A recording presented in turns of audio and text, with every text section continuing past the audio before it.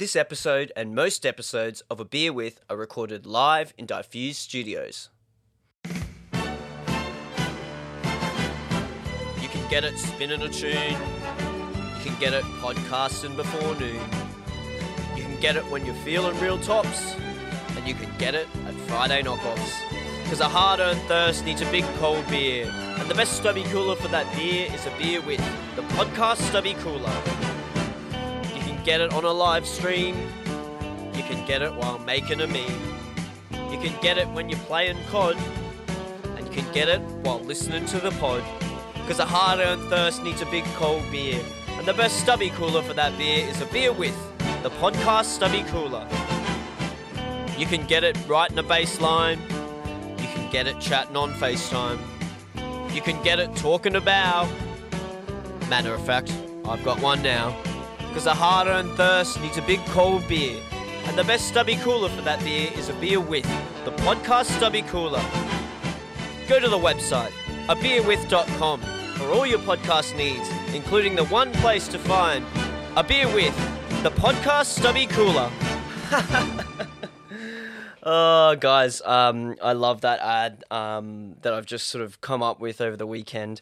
There will be a video of that ad coming on socials and all that kind of stuff. I'm just trying to piece that all together at the moment and get some really nice footage of everything. So stay tuned from that. But, you know, you'll be hearing it at the start of the podcast for a little while as we advertise our stubby coolers. $10, go to the website and pick one up now. This Friday, guys, we're taking Friday knockoffs in real life. We're taking it to you guys. You know, it's been the online virtual thing for, you know, a couple of weeks or months now since COVID hit. Now that we actually can go outside and catch up, I thought it was a great opportunity, you know, to sort of have a small little venue where, you know, if you want to come out and sort of catch up, have a drink, sort of sit down in person and have a chat, and just sort of like, you know, socialize with people. This is the time to do it. Friday knockoffs, 8 o'clock till 12 this Friday. You know, come down. It's at Born Creative Studios in the Valley. I'll have links everywhere. I'll be blasting it out on the socials, so make sure you go and check that out because it's going to be really fun. I'll be there, and there's going to be a heap of other people there. So if you know a heap of people in this community, or you want to meet some of them, this is your chance to come out and have a drink and catch up. So make sure you guys do that this Friday, Born Creative Studio in the Valley. Alright guys, today we have Mitch Hills on the podcast. Now me and Mitch actually used to DJ at Stockies like 5-6 years ago. We do talk about a few things that happened there and some fun times and things. So that was really great. It was really great to speak with Mitch also about sort of what he's doing now and sort of a bit more of his sort of entrepreneurial side, I think, because, you know, that's something that I've, you know, admired from him for many years, following what he's doing in the business world. And I think there's a lot of value in there for everyone out there. So I hope you guys enjoy this episode. Let's just run that music and get this episode underway.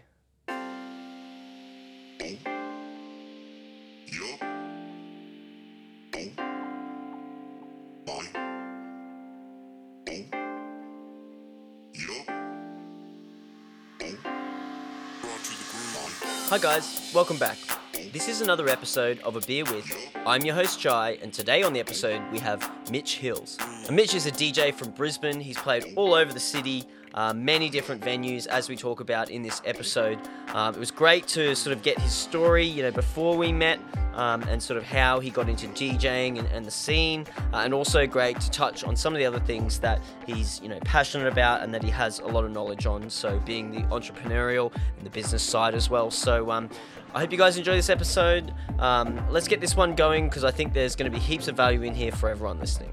So as always, sit back, crack a beer if you have one, and enjoy the episode. This is A Beer with Mitch Hills. Cheers. It's more it's more for me so I can line up all the audio and video later on. Right, like in skating when they market. Yeah, a little double thing there. So, Yeah. Mitch, how are you, mate? I am well. We were just talking before. It's been a while since we've actually got to catch up and have a beer and that kind of stuff. Yeah, it'd be at least 4 years. It's at least 4 or 5 years since we both played at Stockies for sure. Yeah. Yeah. That was a while ago, and then we were trying to figure out if we'd run into each other. I'm sure we would have just run into each other. I swear there was somewhere. one time where it was at last minute. I needed the DJ, and I didn't see you, but I got you to do a gig or something. I Yeah, can't it could remember. have been. Yeah, I do remember that. I don't know where or what it was or Yeah, anything one of about it. those like panic last minute. Fuck. Can you do Who's this? available? Oh yeah, man. I guess I can. Yeah. Yeah. Yeah. And sometimes it works out perfectly when someone hits you up and you're like, oh, great, that fills in this spot. But Yeah, when you got a little gap. when you got that ticking time bomb of like, I got to find a DJ in the next 35 minutes. Yeah. Or this venue's going to be quiet. Yeah, it's gonna be annoying. Oh, at I've you, done yeah. too many of those. Yeah. So you just said you were at It's called a rage cage. a rage cage. Is this similar to a panic room? Is that or no, not at all? I think a panic room is where you go into when there's like a terrorist in the building. No, Yeah. a rage cage. Oh, I mean like the ones you go for fun where you got to like figure out how to get out. Like Oh, there's like all an mysteries. escape room. Escape room. Right. Yeah, panic room. Escape room. No, this is where you just go and break shit. So Oh, cool. I didn't know there was one in Brisbane. It's in Highgate Hill. I promise I'm not sponsored by the Rage Cage. I just came from Yeah, there. they should be though. Should be. No, they just, you pay and you get a crate full of plates and glasses, and you can pay for like a monitor, a guitar, TV screen, and they just give you a bat and like a sledgehammer, and you just go into this cage and just nuts. break things, and it's fantastic. You just throw glasses at the wall, throw plates in the air, smash them with this steel baseball bat. Man, that's a like, I actually have seen or heard of that like on some documentary or TV show in the States, and they're like in a junkyard, Yeah. basically doing like a similar thing. Well, Just there's one down the destroying road. shit. We're in Wollongabba. There's one in Yeah. Highgate Hill. Yeah, cool. That's awesome. I man. recommend it. How And did you find out about this? Like, was this just something you and some mates were doing, or No, what? my fiance randomly Yeah, booked it because I was Yeah. having a stressful week. So she's like, "I got you this thing on Friday," yeah, and then she told me what it was. I was like, sick, because I've always wanted to do that. Yeah. And it was real, not just therapeutic, but I was really happy. Like, you feel fantastic afterwards, and they play Yeah. they play like rock music and screamo music, Yeah. and you just go ham for like 10 minutes. because it's something that you can't do normally, really. Like, because then What you're you've gonna always have to, wanted to do. Yeah, you've always wanted to do it, but you can't do it because you're either gonna have to clean Yeah. it up, get in big shit, or I whatever recommend it, is. and yeah. you can even get like a beer jug full of like that coloured powder. Yeah, So I got some good videos of smashing that in slow motion, sick. and it all explodes yeah, everywhere. that'd be dope. Yeah, man, if you hit a plate, like a dinner plate, Yeah. with a steel baseball bat, man, it goes everywhere. Yeah, Jesus, yeah, that sounds awesome, man. Like, I'd love to do that sometime. That'd be real fun for like. Are you allowed to be? Do they breath test you on arrival? Like, could you imagine like getting Yeah. real smashed and then It going there said for like a on the bucks or form, something? are you under the influence of drugs or alcohol? Yeah, on yeah. the form. So you just have to tick no. yeah, and just tick they'll no. never know, yeah. Be careful though, because yeah, there's stuff going everywhere. They give you like a suit and gumboots and like a Yeah, mask. so there's some protection, yeah. yeah, Yeah, that'd be so fun when you're drunk though. Like yeah. just a group of guys for $1. Well, it's one person at a time, otherwise someone's Yeah. gonna die. Yeah, yeah. But yeah, good that'd be fun. pretty funny. Recommend it. Yeah, cool. Yeah, I love that idea of, and I think that's something, that where was that kind of an idea 10, 20 years ago, like they didn't really have anything like that, but it's not like it's a new technology or something crazy. Yeah, we've I've always found. wondered like how do you run that business? Like, do you just go to thrift stores and or people donate? I don't know. I suppose Surely you just have to be trying to get secondhand stuff as cheap as possible. yeah, because you have to buy some sort of TV screen, like, Yeah. to smash. How it. much does a TV screen cost nowadays? Like a CRT one you're talking? Like Or like an the old one. big It's ones, probably yeah. fucked. It doesn't The ones that work. are vacuum that when you hit, you just like tap the glass and it goes. Yeah, he's like got pops. the best ones. Well, I didn't get to do this one, but it was like those old boxy ones where it's like Yeah. like those first MacBooks that came out. They got Yeah, a big yeah. thing on the back, because Yeah. when you hit it, it doesn't just break the glass. It's like all the circuitry kind of like, it's like an explosion of Yeah. energy. Yeah, that's sick. Good fun. Yeah, man. That would be interesting to see how they do that, like how they work that, because I'm sure you can get heaps of like free old shit. He had a lot of plates. Just Gumtree. Maybe, just so yeah. good. They just troll Gumtree and just try and take everyone's shit. Yeah. So let's talk a bit about music first. Like we met at Stockies, I guess. We didn't meet before then, did we? No, I think it was Stockies. I think that would have been Stockies. I remember because I didn't recognize you, and I was like, "Oh, I haven't seen this guy." Yeah, before. who's this guy? Yeah. So what? And we were just talking earlier before the podcast about sort of the 4 years before that, like how good it was there and stuff. But where did you start? Like, where was your first place that you started playing, and how'd you get into it? My first, well, my first club and how I got into it slightly different. So how did my first club ever was the Port Office Hotel. Oh man, the I Porto. can probably tell this story now. So The Porto was. Oh, so- man, it used to be classic. Sorry, well, that's not that bad. So the week before, I tried to get in underage with my brother's fake ID, Yep. and the security guard looked at the ID, then looked at me and was just like, "No, No, it's Like- no. fuck off." Did you look like? Of So you course obviously not. didn't look much Well, like him. like kind of, but no, he was just like, "No." Yeah. It's like no, this isn't you. And then why I decided to go there, I don't know. Because the next week I was booked to play a gig, Oh really? and they didn't know so I was underage. had you? Oh wait, so you didn't know. organised the gig beforehand? Yeah, they booked me in to play Yeah. the next week. Yeah. And I, being an idiot, was like, "Oh, let's go this week," because go I was check it out with out. a bunch of friends. Just, oh, I'm playing next week. It's my Yeah. gig. So, and then I went the next week, 7 days later, and the security guard was like, "No."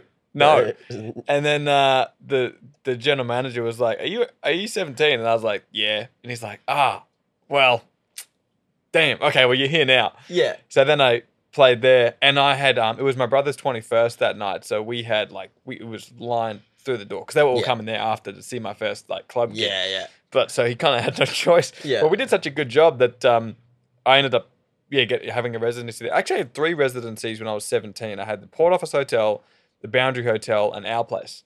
Yeah. Uh, So what year was this? Like, what are we talking here? 17. What year? I graduated 2011. So would it be 2012? Yep. 2012, I Yeah, think. cool. Yeah. And then, but how I first got into it, I remember I've always loved music. I played piano since I was in grade 1. Yeah. And then I think it was Joey Darin, who's now young Franco. Yep. He'd played around on Audacity, and he'd made this mashup. And same with Danilo Maruco, a guy I was in school with. And I heard him. One of them mixed a song, and one of them mashed up a song, and I was like, "Oh my god, how did you do that?" Yeah. That's cool. And then they showed me Audacity, which is so clunky, but I played with that. And then I got Virtual DJ, the first thing that I got. And I just was like, this is the sickest thing I've ever done in my life. This is amazing. And then just became instantly obsessed with it and just kept going down that path, and then bought a controller that was terrible, and then learned, and then bought a tractor thing, and then just kept, and every day I was playing. I loved it. And then it's funny how everyone intertwines. And then Nick Marchesi, who owns Orange Sky Laundry. They wash all the clothes for homeless people. He won Australian of the Year. They're absolute legends. Great guys. That's sweet. But at the time, he was like, because I was DJing, and I was I'd make mixes and bring him into the class, and in the class they'd let us play it on the thing.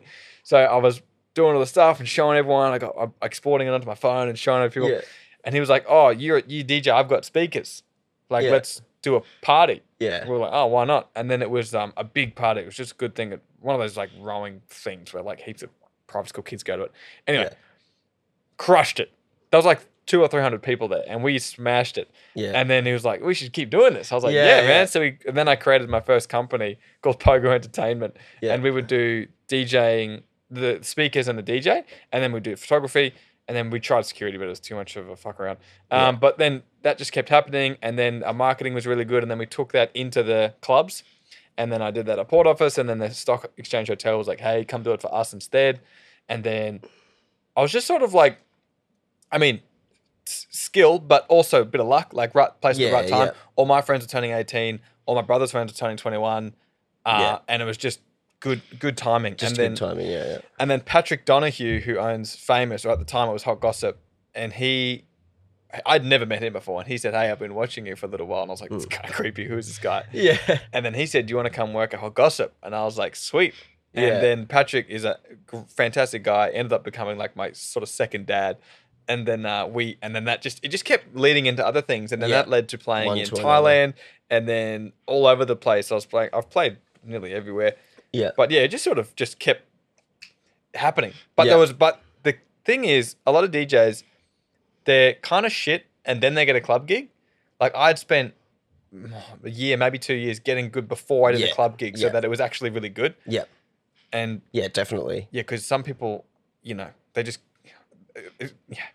you got to be ready, I think, because otherwise you'll got to put in the work, and you got to be good. Yeah. Because the other thing is that the general manager doesn't care who you are, how many followers you have. In places like Brisbane, they care about making money. So can you make money on the bar and can you keep people here? Yeah. So if you learn how to read a room and just play to the venue and be versatile, you will be much more successful because you're reliable, you're consistent, and you make money. Yeah. If you're some hot shot, they don't care if you don't make money. And that's the hardest thing to do, really, because all that stuff you just said about reading a room and, doing what the club wants is a lot of that's experience. Like, you don't really, like, how do you read a room? And it's like, well, there's certain things you do, but it's not really something that is, like, widely out there that's taught It's openly. not because you can find beat matching easily. Like, it's easy to look up how to beat match. It's easy how to look up, all these different technical things. Yeah. But when it comes to those things of, like, when everyone says, oh, you got to have experience kind of thing, that's how you learn it. Well, there's reading a room, but then also knowing how to execute it. Like reading a room and going, okay, what would suit this right now? Yeah. So when because I work at Birdies and they do all the your shot competitions, and I'll DJ afterwards, and then all the your shot, I got so many your shot kids being like, what tips have you got, man? I said, dude, learn how to read a room and don't be a dickhead. Yeah. Don't be a cocky, I'm a DJ. Yeah. If you can do those things, you will have more gigs than you can handle. Yeah. Because if you want to play drum and bass at 9:30 at the Elephant Hotel, it's not going to work and they're not going to call you back. Yeah, that's it. It's got to be appropriate. And you've got to learn what that is. And, people always say, oh, how do I get a gig at this venue? And I'm like, well, like, how often do you go there? Oh, I go there all the time. What time do you go? Oh, I usually get there like 12:30, 1 o'clock. It's like, no, man, you got to see what else. Like, and that's not when you're going to be playing. Exactly. That's the first thing. So you've got to go and you've got to experience the other parts because if you just submit a mix that's a banging headliner set. Yeah. And you got to pay your dues. Like, you can't just go straight into headlining. Yeah. And you also shouldn't because you need to be sort of ready for that so that when, look, you have certain opportunities where a really good gig comes along and you want to absolutely crush it. So I see a lot of DJs that are like, oh man, I only play this music or I only want a headline. And it's like, well, it's that you can't. Two things. One, that's hard to do. Like you need to pay your dues. And two, you actually, if you want to have this as your full-time income, playing a 1 hour set once a week at the biggest club is actually not going to support that. Yeah, yeah. So you've got to have other things then you're doing. Yeah, you got to do your pubs. You got to do your this. You got to do like, just the ego gets in the way. Yeah. Like man, I would drive from Wollongabba out to Edens Hill for a 45-minute set, come back to like the Valley or like Capulet or something and play there and then close at Stocky. So you would be doing 9 p.m. till 5 a.m. Yeah. Friday and Saturday, and then Thursday you do 3 or 4 hours. Like, At one point, maybe I was a Sunday arvo too. At one point I was DJing 6 nights a week, Tuesday through Sunday. Yeah. And it's hard. Yeah, man. But for sure, you got to do it. When I was at uni up in Townsville, I think when I did like full time for a while, I do Tuesday nights because that was a big student cheap night in the city. Yeah. So I do Tuesday nights, Thursday nights at the uni club because that was the big student night at uni, and then Friday, Saturday, generally not a Sunday, but like I used to have the graveyard shift on Saturdays, like till 5. Yeah. And then I'd have to get up on like Monday. I have to get up at 8 for a lecture, 8 o'clock lecture. That's brutal. So like I just literally have to go home on a Sunday and like sleep till like 10, 11 and then just get up and be tired the whole day and like stay up and then go to sleep at a normal hour so that I could just reset the body clock. Like Sundays were the absolute worst. One of the other things is that if one of the hardest things to do is be a warm-up DJ. Oh, yeah. Headlining's not that hard. No. Headlining, you just play bangers. You can play whatever you want, and because there's such a big crowd, you can play some weird shit, and if they don't know it, it's okay because there's such a big crowd. And they're drunk by then. Warm-up is hard. Yeah. Warm-up, you have to get people from not dancing at all to ready for the headliner. Yeah. But not too hard. Yeah, not too hard. Because hard. then you'll ruin the headline set, and also they'll run out of energy and then stop dancing. Yeah. And that's one of the things that I was probably really good at and have done a lot at Birdies and like Famous and Hot Gossip, where you can warm up the crowd so it's energetic, but it's not too energetic, but it's not too slow that it's boring, because it's very different to a closed set. And I think if you can be a good warm-up DJ, you'll get heaps of gigs. Yeah. And you'll do a headline every now and then, and that's fine. But I actually like, there's a challenge in warming up that I kind of like. Opening and warming up, I think they're like two. Warming up's harder. Well, opening, like sometimes there's no one there for the whole set. Yeah, well, depends. It's true sometimes. Yeah. But you want to sort of get it. I suppose you want to warm it up for the warm up person, so they don't have to go from an empty dance floor to have like a few 10 people. till 12 is crucial. Yeah. If you can crush that, and the thing is, it depends on your personality. The warm-up DJ doesn't get any respect. Well, no, they don't get recognition. Yeah. They go, oh, the headliner's here, make some noise for blah, blah, and there's a crowd. But the important people will know how you're reliable you are, like the general managers and the other DJs and people in the entertainment industry. And even a lot of the headliners who come through, like they will, if someone's done a really good warm-up for them, they'll be like, man, that was sick. Like, thank you. That was good. Like you've set the scene for me to come and smash it now. Absolutely. If I was going hard in DJing still, I would probably become like the warm-up guy. Yeah. So that when, fucking Calvin Harris or whoever big dogs come, they're like, this guy has to play before him. Yeah. And that's a niche that not many people are doing. Everyone wants to be the headliner. Yeah. But they're so competitive and it's all kind of the same. And maybe this is bad advice, but if it were me, I would become that guy who they could count on, and you'd be the warm-up person. Yeah, yeah. For all the big gigs that come in and stuff like that. Yeah.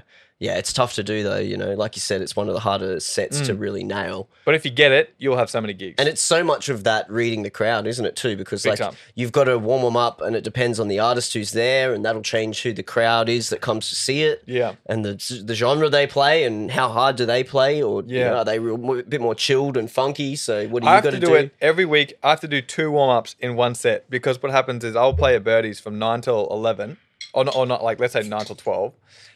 And you play 9 till 10:30, and you get a bit of a crowd, and sometimes it's going well. And then at 10:30 they open upstairs, so that Toddy comes on the mic and says upstairs is now open. So you lose everybody. Yeah. So then you fucking start again, and you start again from 10:30 to 12 or 10:30 to 11 or whatever, and then you have to do it twice, and it's kind of like, oh man, I just had him, and then you got to do it again. But because I've sort of mastered that, you can get a gig whenever you want. You know what I mean? Like if you can become that guy.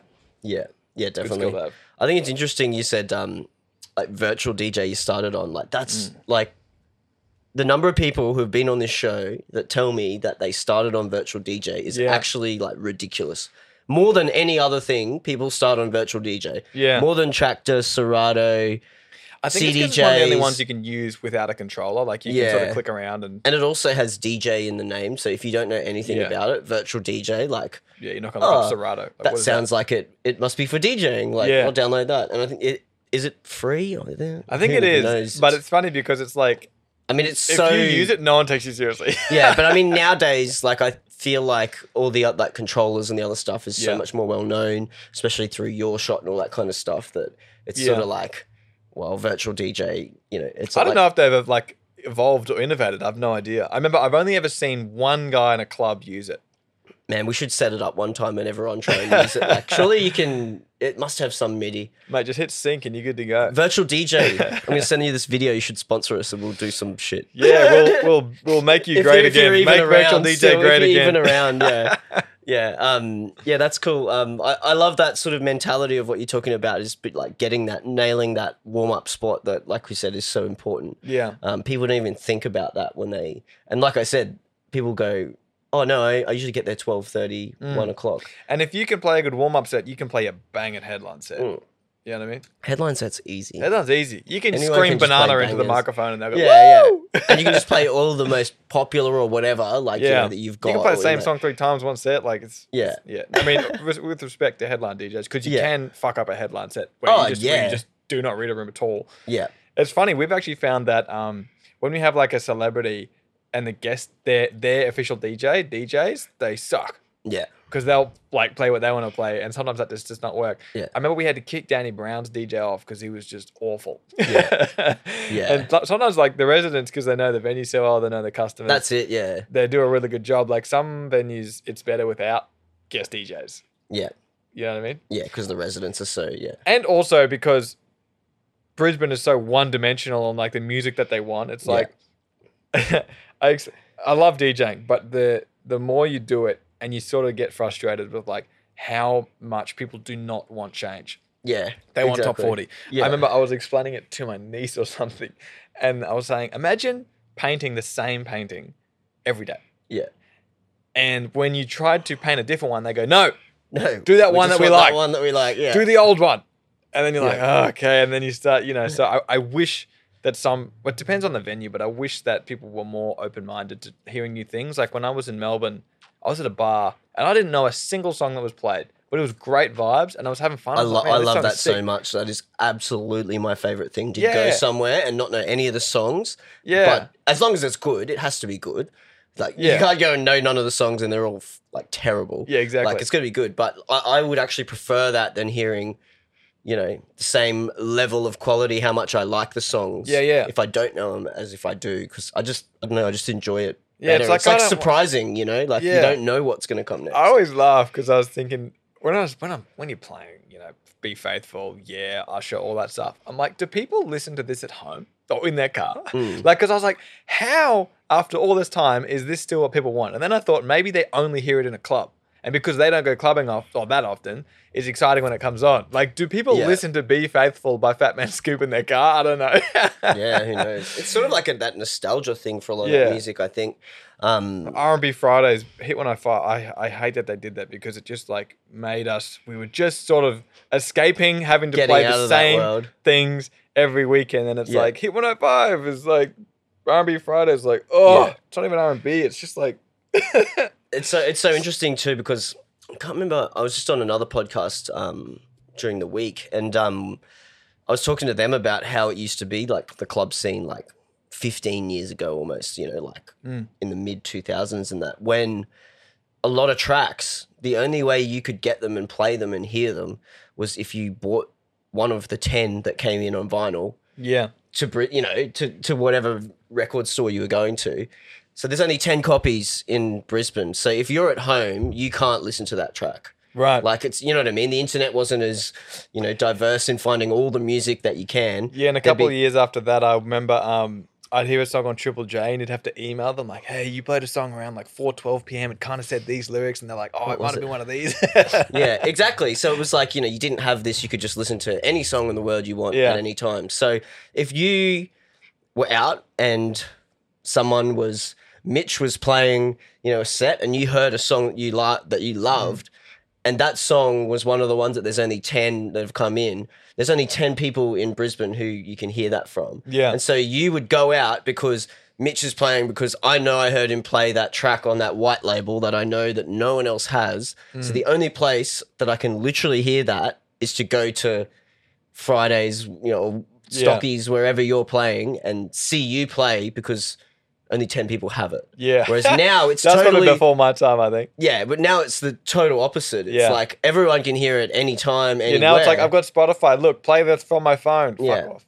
Sorry, am I not meant to swear? No, you can say whatever you want, man. No, go for it. But like, it used to be so different, because you literally would go there because you're like, I can't hear that song anywhere else. Like, and it was such the opposite of, I can't listen to it anywhere. That's why I want to hear it. Not, I listen to this all the time, so I want to hear it. So, and that's why I always liked like Magic City and Mystique, because they were the only places you could go to hear actual like R&B hip hop music. Yeah. Whereas, you know, everywhere says they play R&B, but it's just top 40 I don't R&B. think anywhere really plays R&B. Like, Famous. You know, Famous still would play Famous R&B. actually, I love playing at Famous because it's like, it's just I haven't been in there since it's Famous. I remember It's awesome. when it was Hot Gossip, like ages ago, and someone mentioned it the other like week. They're like, oh, I remember Hot Gossip, and I was like, yeah, what is that place now? Like, where is it? And then someone was like, oh, it's Famous. So I was like, oh, that's where it... I was like, really? They're the same place? And they renovated it like crazy. It's probably my favorite place to go to. It's so much fun. And the music's like, so the side room is all old school, actual R&B, like not, you know, like real cool, like slow jams. Well, not necessarily slow jams, just like like old R&B. Yeah. Not like the modern R&B. Yeah, but then the main room's like, it's more hip hop, but it's not just Chris Brown. They'll also play like YG, and they'll play like Logic, and they'll play like all sorts of like cool stuff. Yeah. It's not just the popular top 40 sort of when they're like R&B night, Be Faithful. It's like, oh. Yeah. Or like, Ride With Me by Nelly. It's like, do you have anything else? Yeah. Like that. I like those songs, but good Lord, how many times have I heard that? How many times have you heard Yeah by Usher? It just reminds me of commercial, like, you know, to be honest, it reminds me of going out when I first started going out, like the mid 2000s. And maybe that's why people like it. And that's what I was into back then, all that stuff. You know, because I wasn't a dance music. Not 15 years later when it's like, good Lord. I wasn't a dance music guy back then, you know. Yeah. And we hadn't had the big EDM, you know, bubble. Funnily enough, I started with house music. Yeah. Like Ministry of Sound. Ministry of Sound Yeah. 2007 Classic. was maybe the best one they ever did. Yeah. And 2008 was good. And then it started to go a bit weird. Yeah. But that's where I started, and I actually learned to DJ. I had a bunch of different things. I had controllers, and then I had a turntable, and then I had these CDJs. But I would play with songs. I didn't know what the songs were, which helped me beat match better because Yeah. you didn't know what the song was, and you sort of had to figure it out. Yeah. Yeah, it's funny the first time you're learning how to beat match. Like, is it forward or backwards? That sounds terrible. Yeah, yeah. But then learning how to DJ with songs that I didn't know, and not having like perfect intros and stuff, made it really much better when you had songs that you did know, and you could like get the Intro files with edits the and 16 stuff. bar Yeah, intro yeah, and stuff like yeah. that. Yeah. That's And a it- tip for anyone wanting to do like commercial and like the hip hop sort of Get like, intros, more ones. make it laugh You gotta easier. get intros, yeah. Because I had a friend who was like, he's never done like commercial, does like house stuff, and he's like, oh, I'm gonna try play some commercial, and he like grabbed someone's USB that had like commercial songs on it, Yeah. and it wasn't any intro edits or anything like that. Oh, It's if you just can mix tunes. songs without an intro, it's tough, but that'll Yeah. when you But get he's having intros, to go, and he's like, I can't do this. This is so hard. Like, how do you guys like do this? And I was like, I do like like. Are they just original like ones? And he's like, yeah, there's tracks. I was like, oh, well, most people get edits. Like, you know, there's actually a bit more. There's more research and work in some of the commercial stuff sometimes than doing it with, you know, like a tech house set. Like, you don't have to find those intro edits or anything. You know like what's that. funny just about find those house tracks is Yeah. like how fucking long they are. It's like 8 minutes, and either side it's like a 3-minute intro and a Yeah. 3-minute. Why do house DJs do that? It's like 3 minutes of just a beat. Oh man, I just listened to because I just said I was on a podcast. I went on the Flawless podcast, and it's you choose an album, and then we all discuss it, Right. and then choose if it's flawless or whatever. So everyone has to listen to it. Logic's new album is a banger. Yeah, Yeah, oh yeah. I chose for one of them Dead Mouse's random album title, Right. which is like because all the people on that show are actually just like more into sort of I suppose live music and bands Yeah. and stuff. So for them that was so weird because there's like 9-minute tracks and it's the same exactly what you said. It's like Yeah. 2 minutes of drums either side of the actual track and it's so progressive and slow building. So that was interesting to take them into a different world. They're like, Yeah. oh man, if they got rid of the drums, I could listen to this album like start to finish. But What's like your favorite genre, as in not stuff that you play, like stuff that you listen to by yourself? That's interesting. I try not to listen to too much. This is a weird thing to say, but I try not to listen to too much music Right. lately to try and not be influenced for when I'm writing. Right. So like because I don't play gigs all the time, I don't have to, you know, like listen and find all the new tracks and everything. So when I get booked for a gig, that's when I'll just do like a deep dive. Like I'll know some new tracks and stuff that come out, but I really try not to be too heavily influenced by yeah. other music. But in here, because we're in here recording artists and doing work for other people all the time. So like I've been listening to like, I don't even know what to call some of it, like bass music that's like a bit indie pop. And then like sometimes we get rappers in and we listen, you know, do hip hop stuff. And Johnny sort of makes a bit more sort of progressive-y. So you don't have a favorite? Not really, man. I've always loved all music. I mean, I love like dance music, like house, tech house sort of stuff. That's my like vibe these days. I like that weird sort of Dirty Bird shit, which I suppose is something that you can't really play at a lot of places here anyway. So that's something that I love. Like I like weird, different music. Yeah. Stuff that's not your top 40 and that. And even like house stuff that's like a bit different and weird. Yeah. But I'm really loving like sort of more disco-y stuff lately. Disco's always fun. Yeah. Yeah, exactly. But yeah, I don't listen to the radio. Most of my time now is actually spent when I'm like at work with earpods in is listening Yeah, to the radio these days is either mumble rap or like really depressing love songs. Like Yeah. kind of like that Angus and Julia Stone vibe, but like Yeah. not as good as they are. Yeah. Just But really yeah, so I sad don't listen to heaps of music because I tend to have, listen to stuff people send me and I'll listen to promo stuff I get sent every now and again. But until I'm actually like booked for a gig, I don't do huge deep dives into finding music and stuff like that. Which is, most people are like, really? Like, and to be honest, I just don't really have a lot of time. It's a lot of work, man. Yeah, To exactly. and then you got to find the intros and then It's funny, Yeah. you search a song and it's like, here's 16 remixes. I'm like, where's the original with an intro? Yeah, and which one's the best? If any of them are good, like, Yeah. are any of them good? And you got to go listen to them all. Like, Yeah. I think probably when I am looking for music, I rely pretty heavily on Spotify and my discovery list. Yeah, Spotify's great because it can... Just because it knows what I like and stuff. Like when I listen to my discovery list, I'll probably have, I think you get 20 songs in a playlist or something. Oh, the Discover Weekly thing? Yeah. Yeah. I think I probably would save about 15. Yeah. You know what I mean? Like it's pretty. There's always great stuff in there. But that's what I do mainly. Like I'll probably listen to that every week, and I'll put those songs into some folders, like playlists or whatever on Spotify.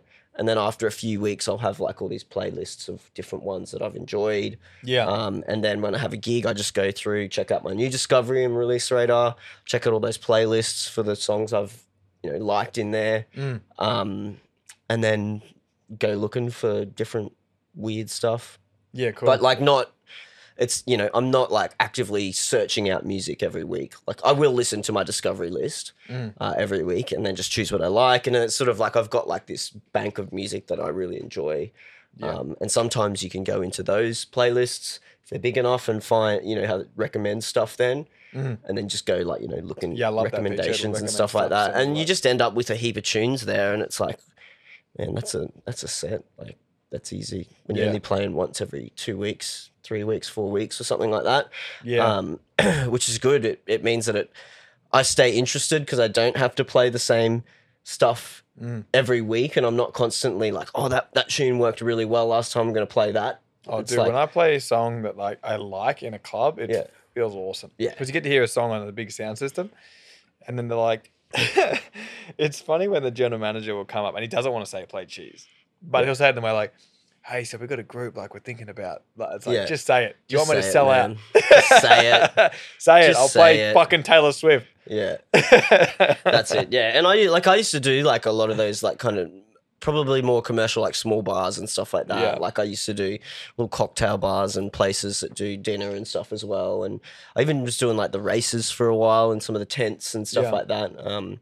And man, just I don't know, I just get over it.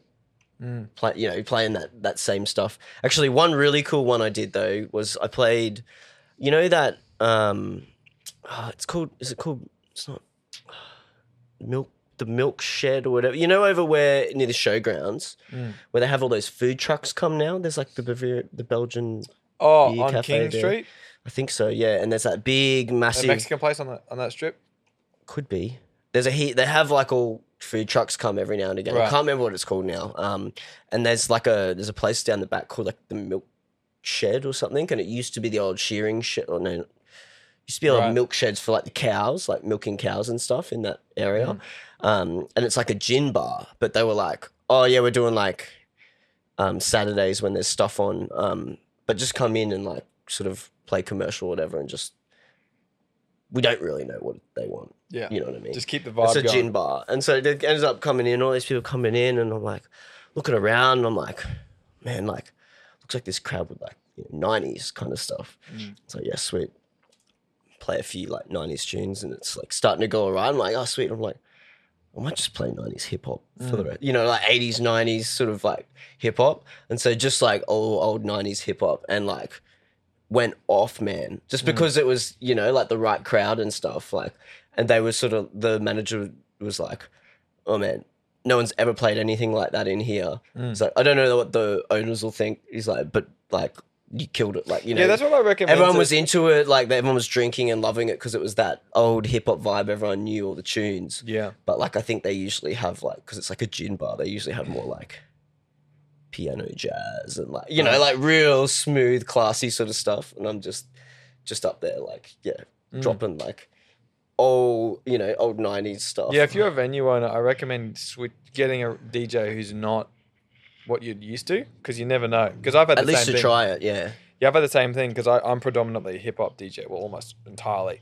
Yeah, and but you can still play hip hop and still have that fun. It doesn't have to be, you're not playing NWA every track. You can still have fun, upbeat stuff. And I've had a lot of good feedback playing hip hop. They're like, man, no one plays like that here. That was really good. Can you do that again? I was like, yeah, man, that's what I do. Yeah, that's it. Yeah. So I really enjoy if there's a place where I can go and play like old hip hop. Yeah. I'm not interested in playing, new stuff. Yeah. I mean, I don't really know any of it, but It's fun sometimes The when old the club stuff's is cool. cranking, but like, Yeah. my favorite genre is boom bap, which is like that 90s East Coast kind of vibe, like Nas, KRS-One, Wu-Tang. Yeah.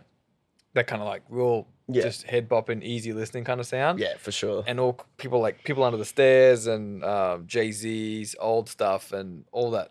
Just Grand Poobah, like all that. I've got a playlist that I made. I should send you. Yeah, for sure. Do it. But just all that, just kind of like Tribe Called Quest, that kind of stuff. Q-Tip, Fucking all awesome. that. Did you see them when they? No, I wish. Yeah, at Family, I think it was. Yeah. No, and apparently also at Hollow they had DJ Craze and DJ Premier at the same time, which I missed. Like sometimes I don't understand, like even being part of the industry, how I miss some of these things. Like, I know, right? It's like how, like, where was that? Like, Yeah, I think I was talking to Cutloose, and I was playing DJ Premier, and he's like, "Hey, did you see him when he went to Hello?" I was like, "What? what? Yeah. How did I not see that?" Yeah, it's so random. Like, Yeah, or then, I like- suppose sometimes they get like, like with bookings and stuff, like doing tours and stuff. Sometimes people tack on like a Sunday or or Yeah. like some random event, because it's cheap or whatever, and they'll just the artist will do it. So like I've had times where like Stanton Warriors were like, man, we'd love a midweek gig, and it's like, we guys want to fly up here and just come and like drink and play at this club, and we'll just get free piss. Yeah, And they were like, yeah, all right. And so they just flew up here. And so I think it was a random like Wednesday night on like in December sometime. And we just literally went to, I think, Press Club with them and like a few like people. And they just came, got a bottle, played a few shit. Like they played for like half an hour or some shit. But like, and they just got on the piss with everyone. Like, yeah. was I sick. remember. I remember Jaron Benton. I don't even know who that is. He's like this real dark rapper. He's rapped to like Hops and stuff. He was randomly. I just saw a thing. Oh, Jaron Benton at Woolly Mammoth. I'm like, what? yeah. How did I was already booked. I was like, how did I miss that? Like Yeah. stuff like that's so cool. Some of the coolest people that I've met. B.O.B. was really cool. Yeah. He was a hot gossip. Jessica Malboy is so much fun. I know that's random, Yeah. but she was awesome, man. Yeah. And then other people like, what's her name? Tanashi. She was a brat. Some people are like, it's kind of disappointing when you meet someone. Yeah. But some people are sick. Like some people you wouldn't expect. I know, and that's always the best, hey. Yeah. When you meet people like that, and you're like, oh man, that person's actually really cool. Like, Yeah. I love talking and like hanging out with them. And yeah. back when Justice Crew were big, they were awesome. They'd Yeah. come in, they'd have so much fun, and they were sick. And then, I remember, even though it was awesome to play with B.O.B., so Lupe Fiasco is one of my like favorite rappers of all time. And he was the first album I ever bought. Yeah. First rap album I ever bought was Lupe Fiasco's The Cool. And he was playing, it was Lupe Fiasco, Nelly, and B.O.B. at the River Stage. And Lupe was meant to come to Hot Gossip, and I was DJing. I was like, oh my God. It's gonna be amazing. I'm gonna fanboy I shotgun so the hard. set. Like, I love Lupe. I got like 20 Lupe songs ready to roll out. And then last minute, it's like, Lupe's not coming. I was like, fuck. And then like, B.O.B.'s coming. And I'm like, it's still cool, but That's still cool, yeah. I don't sound ungrateful, but I really wanted to meet Lupe. I Yeah. love Lupe Fiasco. That'd be sick. And then there was there was rumors what was it, Laneway last year? And was JID at Laneway? I can't remember, but they were like, oh, he might come to Famous. I was like, oh my God, how do I love him. JID or Jid, everyone says it differently, but Yeah. I love him. He's part of Dreamville. And then J. Cole concert was one of the best days of my life. I was stone cold sober, but I wanted to be because I love Yeah. J. Cole. He's my favorite artist of all time ever. Yeah. I was like, oh, if he comes I to want to Famous. remember every moment of this. Yeah. Oh man, that was the best concert ever. Some of the best J. Cole's concert was sick. I saw Snoop Dogg in Bali. That was amazing at Potato Head. And it Oh was my man, first that'd time. be sick at Potato Head. Dude, yeah, it was 'cause amazing. That was my Potato first time Head, overseas where was ever. he performing at? Like there. Like where the pool is. Yeah. So like this beach is they've got behind him. yeah, beach behind the Yeah, pool, so and the then there's all crowd was the like- all the little Yeah, that was Whatever, sick. And that was my cabanas or first whatever time it overseas. And I got off the plane and went to the concert. So Oh, I was like, man. this is the sickest thing ever. Yeah. So first time experiencing like a different country and Snoop Dogg and That would've a been cool sick. venue. that would have been so sick. And T-Pain was amazing. I saw that in Papua New Guinea. Super random. I was DJing over Papua there. New Guinea. Bro, that That's is so a hardcore place. I don't recommend going there. Yeah. At least Moresby. I think the rest of the country is beautiful. But actually, funny story about that. I went with Patrick from Famous because he was we do a lot of things, but I would DJ and he'd MC because we both like to party and have Yeah. a bit of fun. He's an Yeah, amazing host. He's the best MC I've ever seen. He can just host and he can speak different languages. He's amazing. Yeah, that's sick. And then we went to because she wanted to come to Moresby, and I was like, I mean, not really. He goes, what's your passport number? I was like, fuck, okay, I guess we're I going. guess we're going. And then we were there for 2 nights. And on the first night, we had fun and then came back. And then he's texting the guy. He said, hey, we're playing again on set tonight. Do you want to come? He goes, oh, yeah, but it'll just be the 3 of us instead of 4 because whatever his name got stabbed with a screwdriver last night. So he's not coming. And then we're like, wait. Stab with a screwdriver. Like, don't pretend like you didn't say what you just said. Yeah. Back up a little bit. Can you not tell us Someone got stabbed. Like, we're there for 2 nights. And so there's a 50%, at this rate, there's a 50% chance that someone's going to get stabbed. Yeah. And it's hectic, man. I don't know if you've ever been to Moresby. Like, the hotel you're staying at, there's barbed wire, there's people with AK-47s at the front letting you in. The driver's got a pistol under the seat. There's no stoplights. There's no traffic lights because someone might carjack you. And I remember there was a billboard, like 3 times the size of this room, huge billboard with an 8-step process on how to wash your hands. Jeez. Like it was just like, man, what is happening? But the thing is, because there's lots of mining over there, the accommodation is like really expensive. So there's like homeless people, but then really expensive accommodation. It was an experience. It's 2 opposites in the one spot. So yeah, I'm glad like I 2 saw extremes, it. yeah. But damn. Oh, and it's a really funny story. Well, so when we were DJing the first night, the people there, they took us out to a Japanese restaurant, had a bunch of sake, so we were kind of we were faded. Getting pretty loose. And then we were DJing and we were playing, I think Patrick took over DJing. He was playing All Night Long by Lionel Richie. That's by Lionel Richie, right? I can't remember one of them. I know the one you mean though. And they're singing like, man, but there's lights like this. So there's lights on us and it's like, man, what's going on? And then we just found out the club was closed. And there were cleaners in there and we were just like, woo! Can't even see, yeah, I don't even know. No one's even there. Like, man, where's everyone going? And they'd all left. The club closed like 20 minutes ago. That's hilarious. Just keep partying, start your own little Fun party. story, but yeah. And then, he said, hey, you want to come back? I was like, bro, no. Not really. Sorry. I'm glad I went, but damn, I'm not going there again. Yeah, that's it. Some crazy stories, man. I remember when I asked you to come on this show, we were talking about that night at Stockies where some random dude came in with just like $100 bills, like throwing them everywhere and shit. Yeah, he bought like the most expensive champagne from the bar, and he goes, he puts his arm, he's so sweaty and gross. He was like a villain out of a cartoon. Yeah. Puts his arm around, he's like, I'm so fucking rich. Yeah, I remember that. I remember we were up in the booth. Because I think you played after me. I was playing first, and then you were playing after me.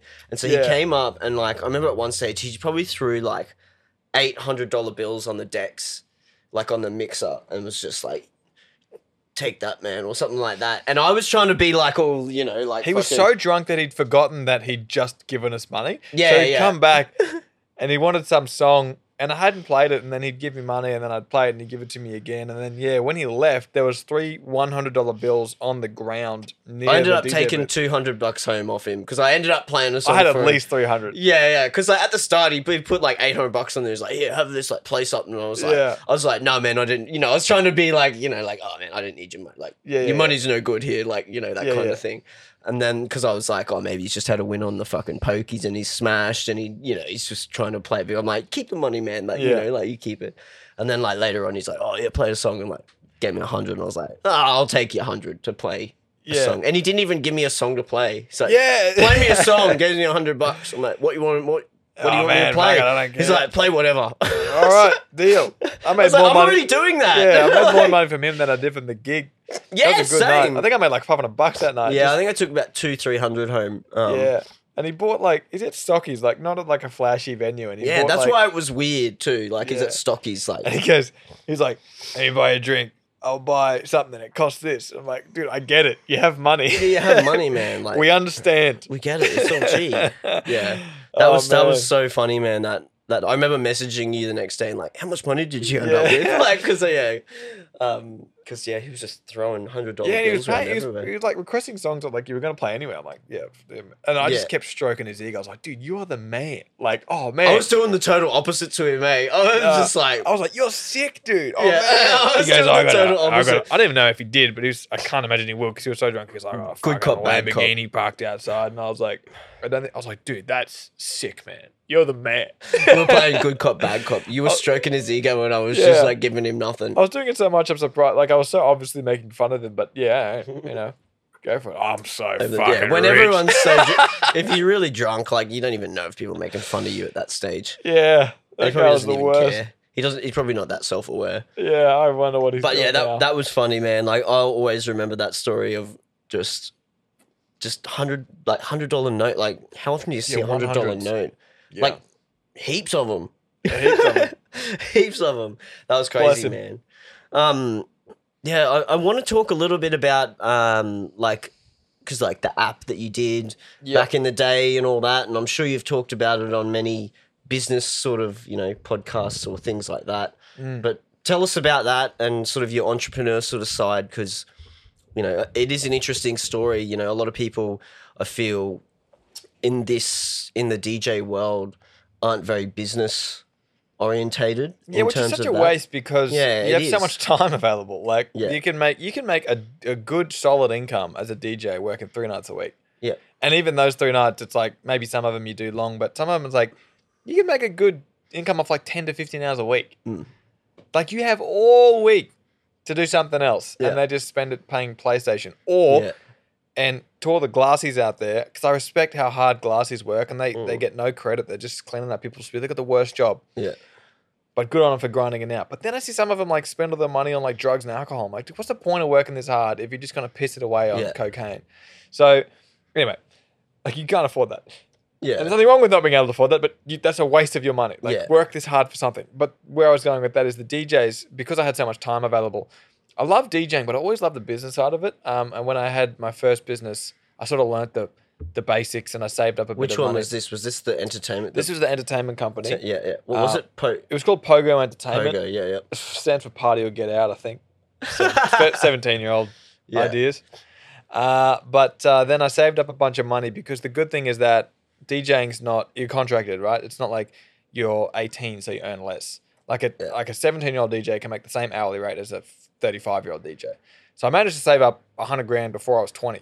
All right, let's stop right there, because that's a big thing to do. And like, when this COVID thing hit, I reached out to a number of people I know in the industry who are friends who DJ full-time, like that's their full-time thing. Yeah. And was like, hey, like, are you going to be all good? Like, what's the, like, have you got family support or anything? Like, have you got savings? And like a couple were like, yeah, no, like, sweet, got savings. Like I planned for, things like this. Like I've got savings that can last 6 months, a year without working. And some people were like, most people were like, nah, man, not really. Hey, no family here or anything, So I think it does really contrast. Some people do think about that, like save the money and that. And a lot of people, like you said, waste it doing things and all that kind of stuff. Well, it's also because the people that you are surrounded by when you're in the hospitality industry are party people. Yeah. So it's very easy to get stuck. Like if your 5 best mates are all like party people, you'll end up partying a lot. Yeah. And because even though it takes ages to get good residencies, it's kind of easy money. Yeah. Like even though that it isn't, but you get paid $80 to $100 an hour for having fun and getting on the piss, and they're probably like, oh man, this is good. But that doesn't last forever. And the other thing is that, so I'm in 2 minds about this. You should learn about money from a young age. I think it's weird. People don't want to talk about money. It's weird. I'm like, I think more people should talk about it. Yeah, it definitely needs to be. Yeah, you got to learn about taxes. You got to learn about savings. You got to learn about investing, that kind of stuff. And I've always been interested in that stuff. So that's why I was like, I wasn't just saving, but I was investing in shares and learning about how that stuff works. And because I also would see, because I'd be 18 and I'd see DJs in the club who were like 35, and I'm like, there comes a point where you got to do something. You know what I mean? You can't just keep doing that. Like nothing wrong with being a 35-year-old DJ, but you got to have some money saved up or something. You know what I mean? Something else going on, yeah. Because you get too caught up in the hype, because there's bottle service and there's girls and there's all this elaborate. And how lifestyle. long can you DJ for, like, really? Yeah. Like, and be good and successful and make a good living kind of thing. Yeah. And I also thought, if I want to get rich, I need to either own, like, venues or become, like, a producer, which I didn't really want to do either of those things. Yeah. So I was like, okay, well, I'll start exploring other things. And then, where was I going with that? I was living at home, so that's a big help. Not everybody can do that, so I'm not going to pretend like I didn't have to pay rent. That's a big one. Yeah. But still, don't waste your money. Yeah, but that means that money you weren't spending on rent, you would probably be saving. 100% save all of it. And the thing is, the same, it's not just DJs. DJs, I really feel for DJs. This whole COVID thing, it's tough, and that's why like when gigs are coming back, I'm like I am normally like one of the main DJs at some places, but I'm like, you guys go for it because I haven't hit anyone up for any gigs because of that reason. I'm like, you guys do it. You like, need there's it. people out there like I've got a full-time job still. Like I've got other stuff going on, so I'm like I'm not hitting anyone up for gigs at all because I'm like.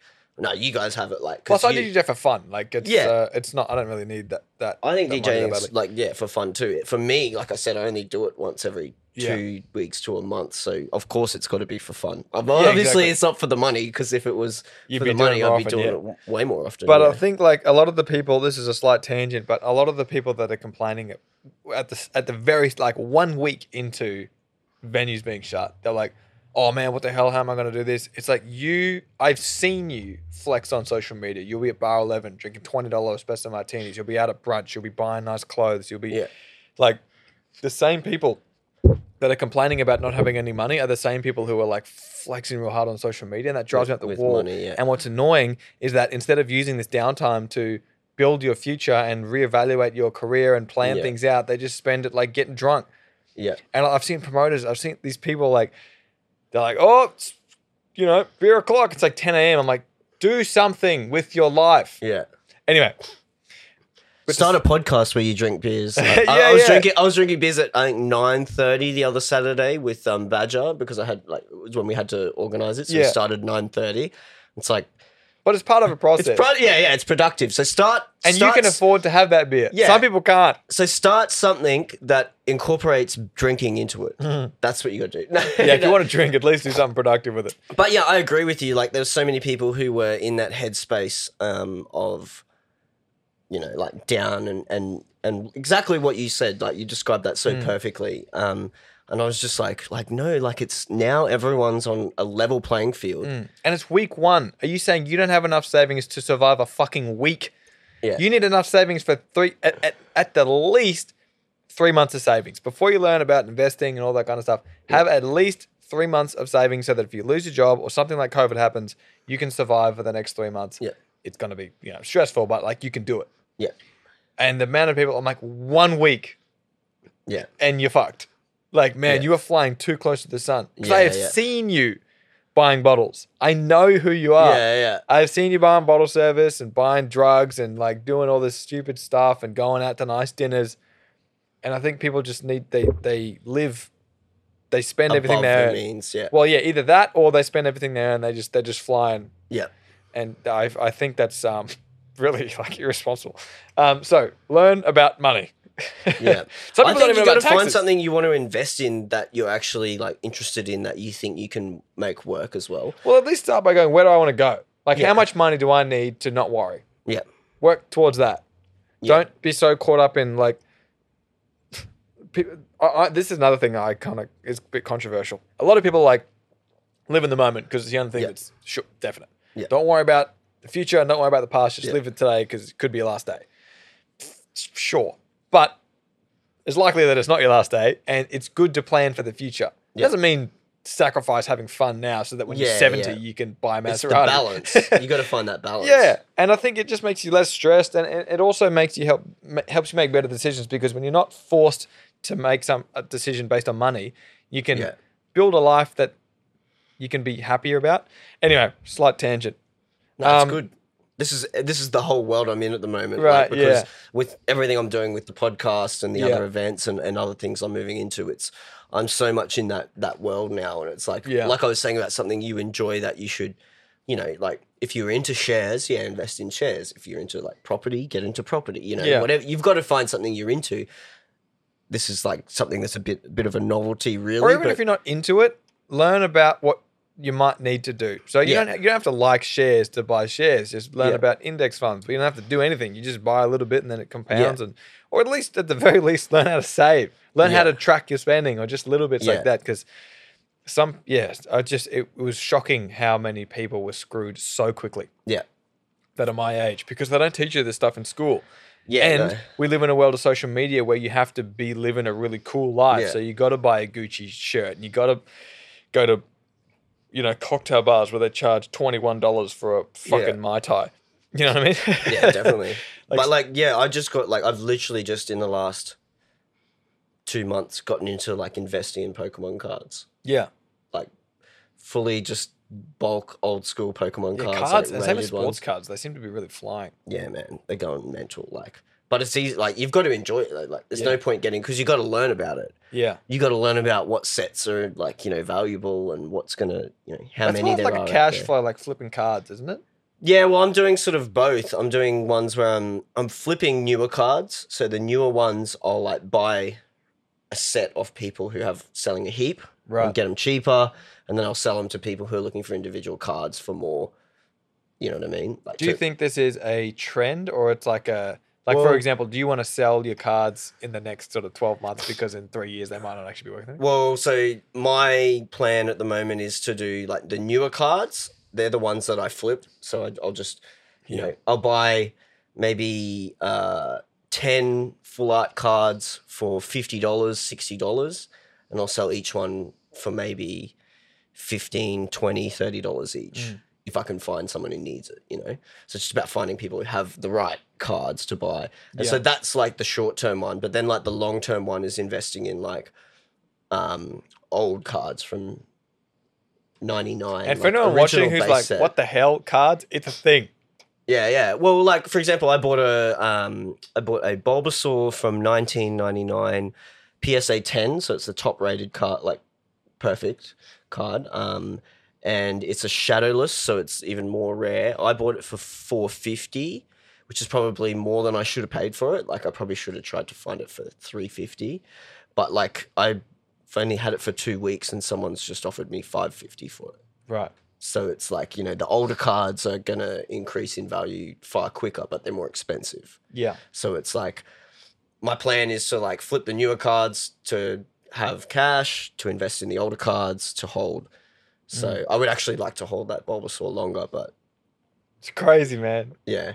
Buying exactly, a like- Bulbasaur as an Yeah, yeah. investment. But hey, it's a thing. It's not, Yeah, I don't yeah, get it, but exactly. it's a thing. I don't But know that's how the to do whole it. that's the whole thing is that Probably finding right. something you're interested in that you can invest in. Yeah, like if you're into music and you can find vinyls of like Rolling Stones or something, and that's really valuable, like go for it. Or maybe Yeah, your thing yeah. is, model cars, or it could be anything. That's what I mean. That's why I said find something you're Yeah. interested in that you can invest in. That you've got to do your research though, but that's why you have to be interested because then the research is fun. You do the research and then it's like, well, can I actually make money from this? So like I said, I bought that Bulbasaur and thought this is pretty rare and it's pretty old. I think with that grading, there's only about 200 in the world. Right. So it's like, and next year's the 25th anniversary of Pokemon. So like I'm sort of banking that next year things will go up as well. So it's like I'm sort of in the mindset of like, do I sell it for $550, make $100, and reinvest in some maybe smarter picks that I think will be worth more, or do I hold it and it's probably be worth $1,000 by next year, kind of thing. Yeah. You know what I mean? So it's like you've got to sort of figure out what you want to do, That's fascinating. but I think I can make some better purchases, and sort of make more money from selling it and then getting. So I'm leaning towards selling at the moment. Yeah. If you're watching this and going, I don't know what I'm interested in, you don't like at least learn about the basics. Yeah. Learn about tracking your spending, saving, taxes. Any resources you'd recommend? Like I listen to the audiobook and have the book of the Barefoot Investor. Yeah, that's a good starting I think that's a point. good starting point for some stuff. It doesn't yeah. give you the specifics on like how to buy shares and stuff, but it'll give you like the It basics. gives you a good sort of overview of even like tracking spending and like how to break things down for like the ING accounts and stuff And read like that. Like, Rich Dad Poor Dad's a really good one. That's like a good introduction into finances. The Barefoot Investor. The Barefoot Investor is a little basic for me, but that's fine because that's all that. But most it's people probably need. a basic for yeah. your general Start with that. Your general public. If you don't want to heavily get in investing and business and finance and stuff, that's probably a good one just for your average person to. There's a read or funny listen guy on to. YouTube who's actually fun to listen to. It's called his name's Fun.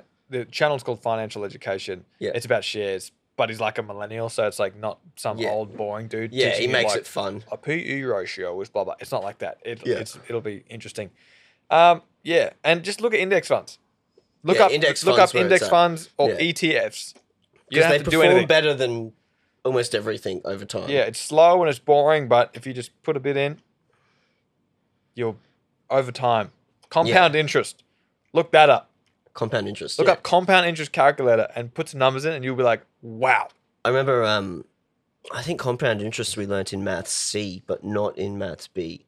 And most people do Maths B in high school, right? Funnily enough, Maths A is the dumb one, but that's the most practical one. That's what I did. Yeah, it's totally I don't more need practical. to know what fucking quadratics is. I'm not going to be an engineer. I need to learn about basic stuff. Well, I did Maths B and C just because I was really good at, like, Maths was kind of my thing, you know, like, but yeah, we did, like, compound interest and stuff is something that you do in, like, Maths C. Yeah, maths was not sure. my thing. Yeah. I'm bad at math. Yeah. 7 times 8. And it's so funny. Everyone used to be like, you've got to know your maths timetables. You won't have a calculator in your pocket your whole life. Yeah. And it's like now we literally do have a calculator in our pocket. It's, Yeah, I think, this is a tangent, but I think the most important skills, well, there's a couple of important skills these days. People skills is really important because everybody's becoming so disconnected and nervous and shy. Communication, yeah. Yeah, communication, learning how to talk to people and work with people and lead a group of people is really important. If I was young, if you're going to uni or you're in school, just do something in like data science, artificial intelligence, software development. Like, do not do a Bachelor of Arts. Please. Yeah, that's going to be a tough... you can if you want, but don't expect to be rich. Yeah, well, I mean, like it's... Yeah, don't do a Bachelor of Arts. Don't do a Bachelor of Arts. I did 1 term of business, not even a semester. Yeah. 1 term. And then I had a 1,000-word assignment on how I liked working in a group. And I was like, fuck that. I'm not paying for this. Because I had to pay for it because I had the money. So I actually had to pay for it up front. It was like $2,500. I'm like, no. Yeah. I'm out. I was just trying to make my grandma happy. Let's talk about how you saved that money then. Like, it was like you said, you were living at home, so you weren't paying rent. Yeah. You obviously, like, you didn't go out for fancy dinners. You didn't spend money on... Track your spending. Yeah. Really important. Because if you're not tracking it, you're probably spending more than you think. Same if you track your diet, you realize how much shit you're eating. Yeah. If you track your spending, you realize how much you're spending. So there's a free app called Pocketbook. It links to your bank accounts and it'll just show you where you're spending money. Yeah. Each month. Categorizes them sort of. Yeah, you can be like, oh damn, I spent $750 on Uber Eats last month. Yeah. Track your spending. Don't buy things you don't need. Like if you're like, do I want this fucking Louis Vuitton? Not even really expensive stuff. Like a bottle in a nightclub. You don't really need that. Yeah. It's going to cost you $350. Yeah. Plus all the other stuff you got to get. You can easily spend $500 in a night. Yeah. So don't buy stuff you don't need. Don't worry about what other people think. Like I think a lot of the people, in Fight Club, he says, we work at jobs we hate to buy shit we don't need to impress people we don't like. Yeah. It's like, don't worry about what your friends and stuff are doing on social media. If they want to spend all their money at brunch and pay $50 for avocado on toast, like go for it. I'm not saying never go out and have fun, but don't do it because someone else will think it's cool. And I know that sounds obvious and no one would ever admit that they do that, but I think a lot of people do that. Oh, a lot. Majority. If you get a pay rise, of people. Yeah, exactly. If you get a pay rise, if you get an extra gig, you don't have to then go and spend more money. Like if you're making $50,000 a year and then you make $70,000 a year, most people will move into a new place, buy a new phone, buy all this, that. So even though they're making more money, they're spending more, and financially they're not any better off. You can make $1 million a year and still be broke. You know what I mean? It's not about how much you earn; it's about how much you keep. Yeah. So, and learn a bit about investing. But for most people, if they don't have money yet, that's too big of a jump. Yeah, just you learn, just got to save first. track your spending, know what you're spending money on, or buy some Pokemon cards from me. Yeah, buy some Pokemon cards. I'll give you a good price. Yeah. And also, if you want to make money, you need to learn how to increase your income because, you can do all the saving tricks in the world, but if you're only making $40,000 a year, it's kind of hard to save a lot of money. So you need to learn how can I increase my income, like things like Pokemon cards, like side hustles, like getting a different career. I haven't had a boss. I've been self-employed since I was 17. So I'm 25 now. So I don't have a ceiling. And naturally, sometimes you end up working more and making less because it's just how it is. Yeah. But like if you work on a job that's $60,000 a year and that's it, that's as far as you go. And maybe after 3 years you go to 75, like that's tough. You can't. You got to learn how to make more money. Maybe it's a side gig. Maybe it's investing. Maybe that's like for me. Like I work at a school and I've got a government job, which has been great for this period because it's so secure. But like I'm on my max wage for that. Yeah. And so that's why now it's about all right, what else do I do? Yeah. What are all these side things that I can do? Like that's steady. It's just, easy full time sort of, Monday to Friday thing. Yeah. I get school holidays off and stuff like that. So I've got time for music and other things and that. And so, Yeah, use your time wisely. Yeah. Like, think about when I say, all the time you spent not working, what you could have done in that time. But people are like, oh, well, I still want to have a life. Fair enough. Think about all the time you spent doing shit that you didn't even like doing that you could have spent on something else. So, for example, you're bored and you watch Netflix and you didn't even like what you're watching. Or you're scrolling social media. You don't even like what you're looking at. yeah. Use that time for something productive because Yeah. it's not even That really you like. It's not even sacrificing your fun. It's like you don't even like that. You know what I Yeah. mean? And yeah, and don't be so caught up in what other people think or what other people are doing. Like, you don't need to scroll so much. Like, you don't Yeah. even like these people. Yeah. You're like, oh, that bitch, she doesn't even. It's like, I've well, totally reframed social media for me. Like for me now, I'm not like, I'm not a user of social media. yeah, I rarely look at it. I'm like, now I think of myself as like a creator instead. Like, so I'm not, like I'm putting content out. I'm not actually Yeah. a user of it. And if I am going there to use, I'm going there to get ideas and to find things, like Yeah. actually look at what's working for other people and stuff. Like not going to see just to scroll and Yeah. mindlessly. I'm actually going for a reason to see what's, what people are doing and what's working Yeah. and get ideas. I think if you want to have, what's that quote? If you want to do things like, if you don't want to be like everyone else, you got to do things that not everyone else does. Yeah. So if you want to stand out, you want to make more money, and you want to be happier, and you're gonna have to do things that are different to what everyone else is doing. Yeah. What everyone else is doing is binge watching Netflix, going out every weekend, scrolling social media, not reading books, not learning, not talking to people, not. Yeah. You got to surround yourself with better people, and your friends will make fun of you. Yeah. Like, oh, you're old and boring, or oh, you don't come out on the piss anymore. It's like, yeah, there's nothing wrong. Like, if you surround yourself with 5 alcoholics, eventually you'll become an alcoholic. Yeah. So who you surround yourself with, and not just who you surround yourself with, what you watch and consume. Yeah. Like, imagine the universe is like an algorithm. So on YouTube, the more stuff you watch, the more things YouTube will recommend about that. Yeah. Right? So if you're watching trash, it will recommend more trash. Yeah. And now your world is full of trash. Yeah. Whereas if you start doing other things, you will invite more of that stuff into your Yeah. life. Like, if you go to the gym and everybody else is working out, you'll start working out. Yeah.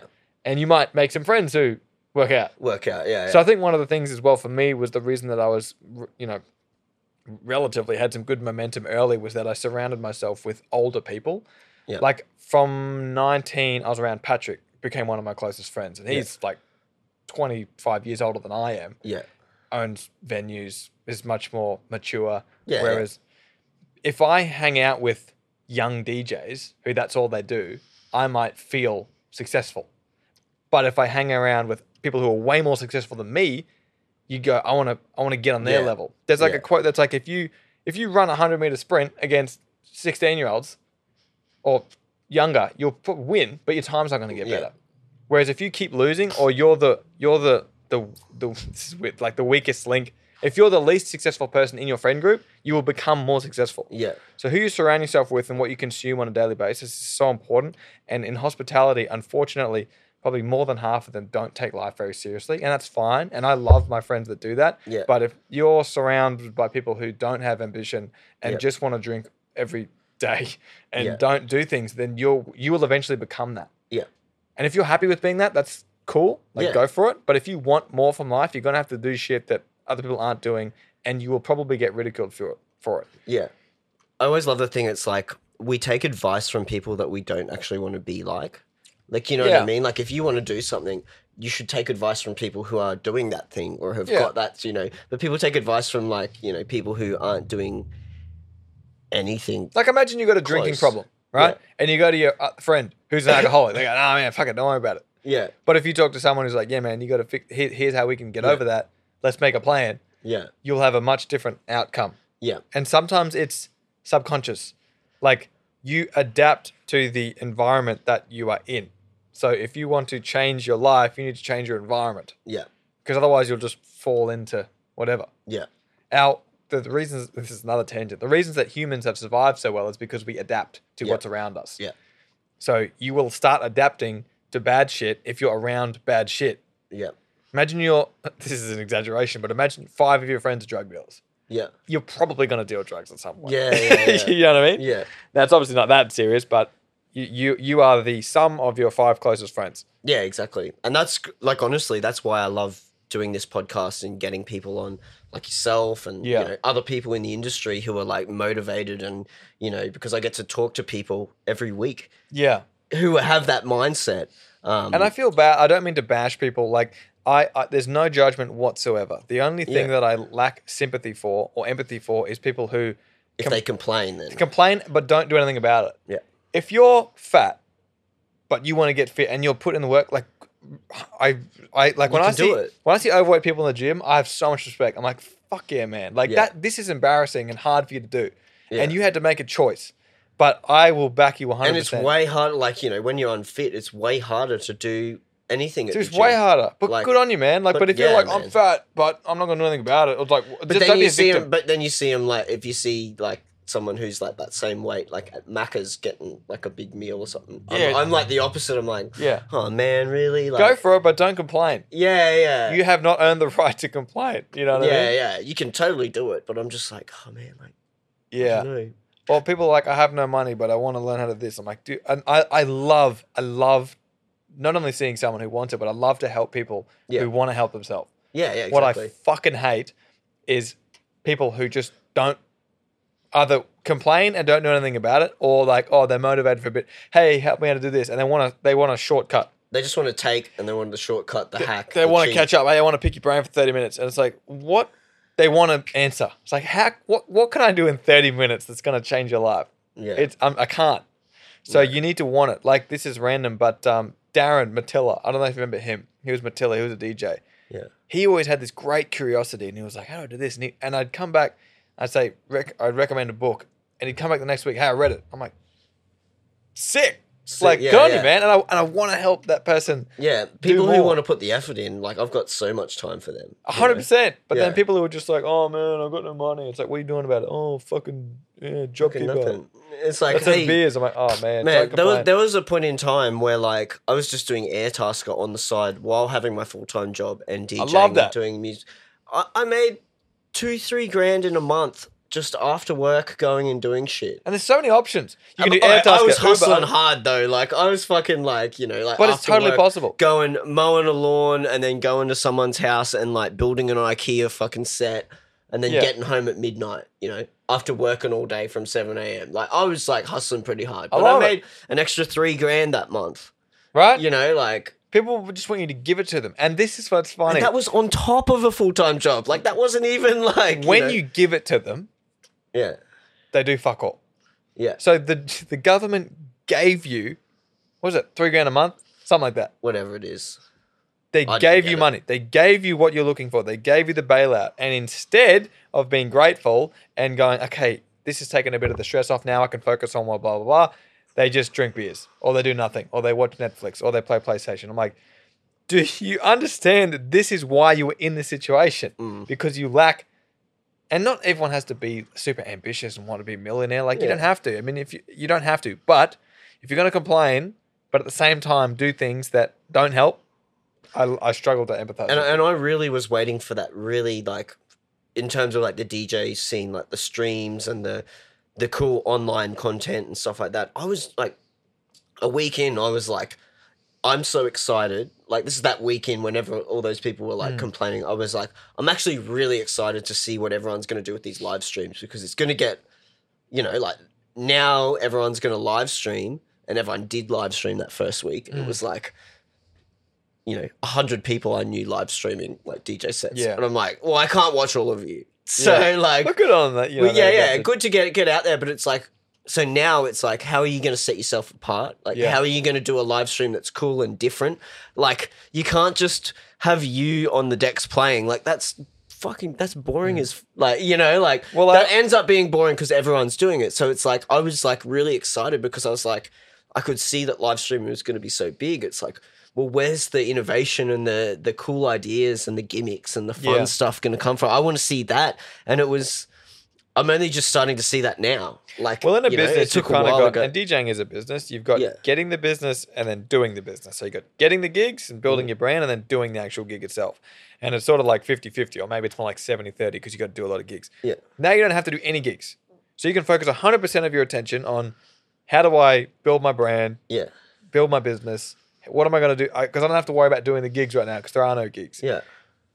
But And a lot of people here we didn't are. do that. They'll do one live stream a week, if that. It's like, what are you going to do? Make mashups, collect things, like build your brand, like talk to other people. Like, Work on your production. There's Like so so many many things, like DJs who are like, and I even said this, like, because coming on the podcast, I get a lot of DJs who haven't started production yet. I'm Right. like, do you want to do production? And they're like, yeah, I just don't have time. I'm busy. And like, I'm always like, well, that's actually an excuse because you Yeah, do have get time. fucked. But then like, when COVID hit, I was sort of like, I put a little status out and I went, a lot of you guys say you want to be music producers. Well, and you always say you don't have time. Well, Now you got like, the time. now you've got the time. And I even said, like, I know who you are. I'm watching you. yeah. And I know who's doing it and who isn't. So I will know who's full of shit and who isn't. Because if you've got the time, like, get into it. Because that's what it is. I just don't understand how you can. What are you doing for a week, every week? Yeah. Like, all day. What are you doing? How much fucking Game of Thrones do you need to watch? Yeah. You know what I mean? How All many week. games do I... And to be honest, this is why, like, I've talked about this a lot, but, like, I love RPG games, video games. Right. Like, to the point where I think I got Fallout 2, I think it was Fallout 2, and for like a week I played 15, 16 hours a day Jesus. straight. You know what I mean? Like I get obsessed, like Right. RPG, like, upgrade your dude and stuff. Yeah, yeah. Do all the side quests, so when you go to the main quests, it's like Yeah. fucking so easy because you're just a fucking boss legend Yeah. and fucking just destroy everyone. And that's why I like purposely do not play games anymore. Right, yeah. Because I know that for my personality that I'll just sit like it's like crack to me. Yeah. But I know that now. I get it. But I been lost know in that games. now, so I purposely I don't have any consoles. I don't have any games on there. Like I've got The thing no with games, or one of anything. my favorite comedians, because he was right into it, and he said he wasted a lot of time with games. He said the thing with games is that after you're playing it, you don't have anything. You haven't built or created anything. That's what I realized, and Yeah. that's why I was like, because it gives you the like the dopamine. the dopamine and the emotional response of achieving something, but you actually haven't achieved anything really. Yeah, because now he does like woodwork, which sounds super random, but he's like, at least at the end I have a coffee table. Yeah, yeah. Whereas gaming, like I've And I can sell a coffee table. yeah, you because know? like I played 2K or whatever, and then you get super into it, but then you just like, and depending on the game, And sometimes it you is just- fun. Like it Yeah. totally is fun. but it's also really frustrating, and then Yeah. that frustration makes you want to keep going and get better at it. Yeah. But then sometimes I'm playing against like sweaty kids who like have watched every YouTube tutorial on how to get the perfect release time on Kobe Bryant's jump shot, Yeah. and you're just like, oh, but then and you get too caught into it. But then That's why it's too hectic for me now too. Yeah. Like it's too like do it in moderation. that's like I used to play a little bit of League of Legends online, but like just too hard, man, because people are too good. Or if you're gonna You do know it, what I mean? earn it.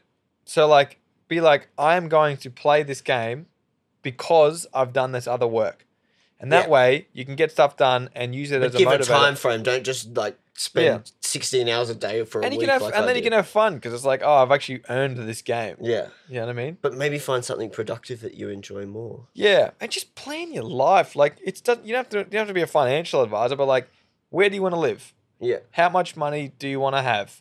What career do you want to do? Do you want kids? Like, Yeah. just plan that out. And no one does it because we're constantly distracted by Netflix and Facebook Everything, and Instagram yeah. and overstimulation. And the other thing is that a lot of people. So one of the things I'm most proud of is my self-awareness. yeah. I spend a lot of time looking inward and I Yeah. explore my emotions. And So if I'm, important. and if I'm sad, I'm like, why am I sad? What's making me sad? That's and how do I my fix it? biggest question is always why. Yeah, yeah, For exactly. things like even if like I go to like a party and I have like an amazing time, I always the next day question. yeah, why was that so fun? Why was it so good? Was it because I drank the right amount of alcohol? Like Right. I started on beers and didn't start on spirit. Like even to that Yeah. degree, like did I start on spirits? Was it the people there? Was it the music? Was it the like I go right into that like and see and sort of think about what it was and what I My enjoyed. thing is conversation. Yeah. I love a good intellectual conversation. It doesn't have to be about something serious. It Yeah. can be about rappers or basketball teams or music. But if I'm talking to someone who like gets it, Yeah. this is a really funny story. I probably shouldn't even say this. So it go was for our it. friend, my fiance. One of the her like main team members was, and it was his birthday, so we went to Ling Ling's, Yeah. and then next door there's a strip club, and he loves strip clubs. So like, we'll take you to the strip club, and then this girl was there, and she was like, "Hey," and I was like, "Hey, what's going on?" She goes, "Did you just have dinner?" I was like, "Yeah." She goes, "What'd you have?" And I was like, "Oh, I was like, it's fucking salt and pepper tofu or beans." She's like, "I love that." Yeah. So like, what's up? And I'm like, real surface level conversation. Yeah. I can't do. I don't like. I don't know. You want to talk about real shit? When I can talk to someone who really understands and like you can talk about Yeah. things, like I love that. Like some of the best nights I've ever had is been at a table drinking Negronis and just really getting into a good conversation with Man, someone. I'm so into nutrition. Like, well, I have been. Like, it's not as huge anymore. But like, Yeah. because I did like, I was at uni. While we drink beers. Yeah, I was at uni doing like, like physio and sport and exercise science. Sick. So I had a little bit of like, nutrition knowledge. But one of my favorite house parties I've ever been to, I talked to a doctor who was just doing her like specialization in like microbiology about nutrition, which she kind of didn't know a lot about. Like she knew some about, but it's not really their field. So it was sort of like, it's cool to get like a doctor's perspective Yeah.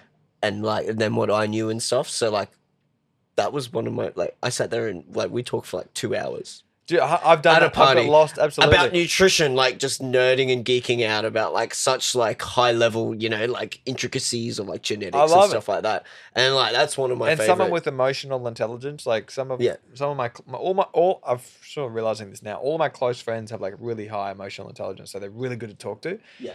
And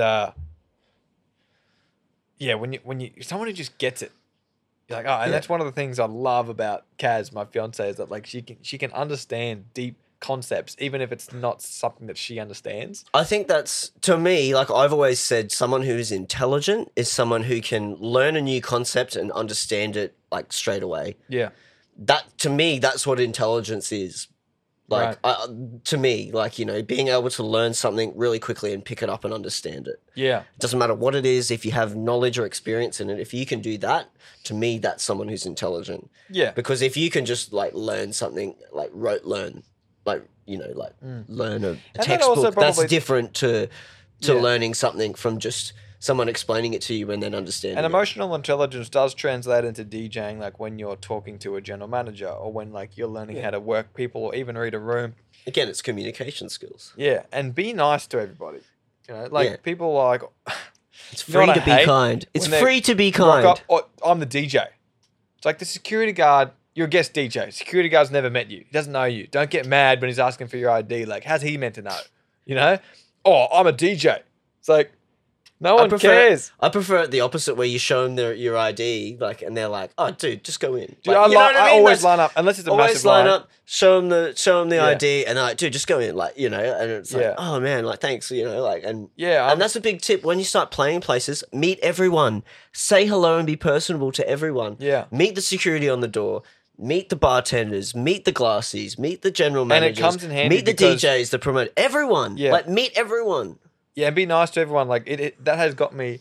Sometimes in DJing, unfortunately, when you have someone that comes in who's got their own crew, like a new entertainment manager, Yeah. they just fire everyone. Yeah.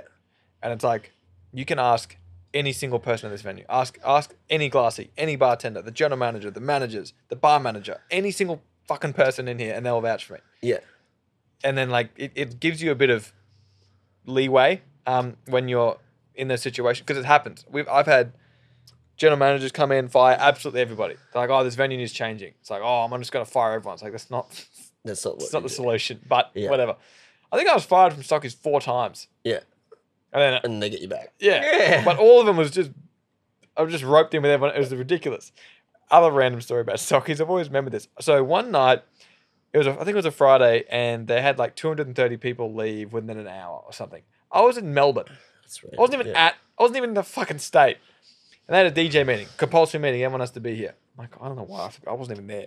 Anyway, come in, and then I'm parking on one of the streets, And then the general manager was late, and then everyone's chit-chatting because it's like, just get to the point. And then I was 2 minutes late to get my car because it's a clearway at 4, and I got a $230 ticket. I was 2 minutes late, and I'm like, wrap up this meeting, and I got to go. I remember saying to the ticket person, I'll give you $100 cash now if you don't write that. They're like, mate, you shouldn't have parked here. I'm like, if it wasn't for the fucking general manager, I wouldn't have. I wasn't even here. I was in Melbourne. I don't want your fucking spring rolls, all right? Let me get out. Yeah, that's it, yeah. Yeah, that's hectic. I yeah, have so many 'cause it's like- stories about DJing, man. It's like, it's such a... But it is so much like people who are new to it, like you've got to understand that it really is a team. All the DJs on the roster and that, it has to be a team. And that's what people want. If you've got a good team, like you said, you can just have the residents play and kill it every week. Don't give the general managers a reason to complain. Yeah, And you you'll got to have make it. plenty of You got to make it like a team, though. You know, like it's like you said, like the open, the warm up, the headline, the close. You're all working together to make the night pull off the night. And this is a random thing, but dress professionally. Carry yourself like a professional. I see some people who dress like trash, and then they're like, "Oh, I can't get a gig." It's like I know people that have been let go because of their appearance. Yeah, like if you dress nice. Hey, Bachelor. I was in the meeting when you got fired from family. I've told him that though. You got to dress nice, and like because I carried myself like a professional, you'd get gigs for the functions at Cloudland, and they pay awesome, and then you can get booked anywhere. If you're just a nice person, you carry yourself well, and you play a good set. You don't have to be a big swinging dick. I only play headlines. That. Oh, one time I played with Will Sparks. No one cares. The general manager does not care. Unless you're like an actual celebrity, the general manager does not care. So just be a good person.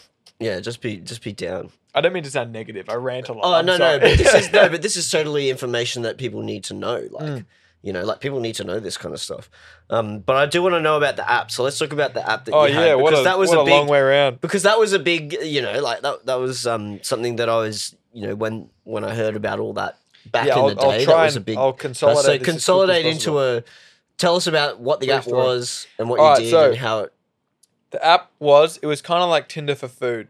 The idea was that, Tinder for food and activities. The idea was that you don't go back and forth. What do you feel like? Oh, I feel like this, blah, blah. It's just go out and experience the city. And it's like a really curated list of amazing things to do so that anything you can do would be awesome. It was all about spontaneity. What was it called? It was called a Roundabout. And so like food, drinks, activities, and you could just swipe left, right, whether you want to do it. If you swiped yes, you could add it to your list and you could see all about it. And you could book it in, blah, blah. Cool, not essential. Yeah. Cool idea, not essential. In the startup world, they talk about vitamins and painkillers. It was absolutely a vitamin. It was almost like a gummy bear. It was like everyone who saw it was like, this is sick, but not enough to be like, I need that. Yeah. So because I was young, motivated, not much experience, but thought I had more than I did because I had that first company. But running a small business is incredibly different to running a tech company. Yeah. And then spoke to like the most fucking expensive developers I could have picked. And of course, they're like, yeah, let's build it. Pay us for it. We'll build it. There's a quote that says, don't ask a barber if you need a haircut. It's like, they're of course going to get me to build it. And funnily enough, they actually went bankrupt about 18 months ago, which is absurd because the amount of money they charge was through the roof. Anyway, I was really motivated, young. I was just a perfect target for these people. So in startups, you want to do what's called validation. So find out what people want and then build it. Don't build it and see if people want it. Yeah. But these people just wrote me into a contract. And we had a lot of downloads, a lot of traction, a lot of followers, a lot of media attention. But that's what's called vanity metrics. It doesn't make money. So I just wanted to... You've got to be able to leverage it then into actual... Yeah, and you got to have a business model. I just had when it's big enough, we'll pay people for advertising or someone will buy it.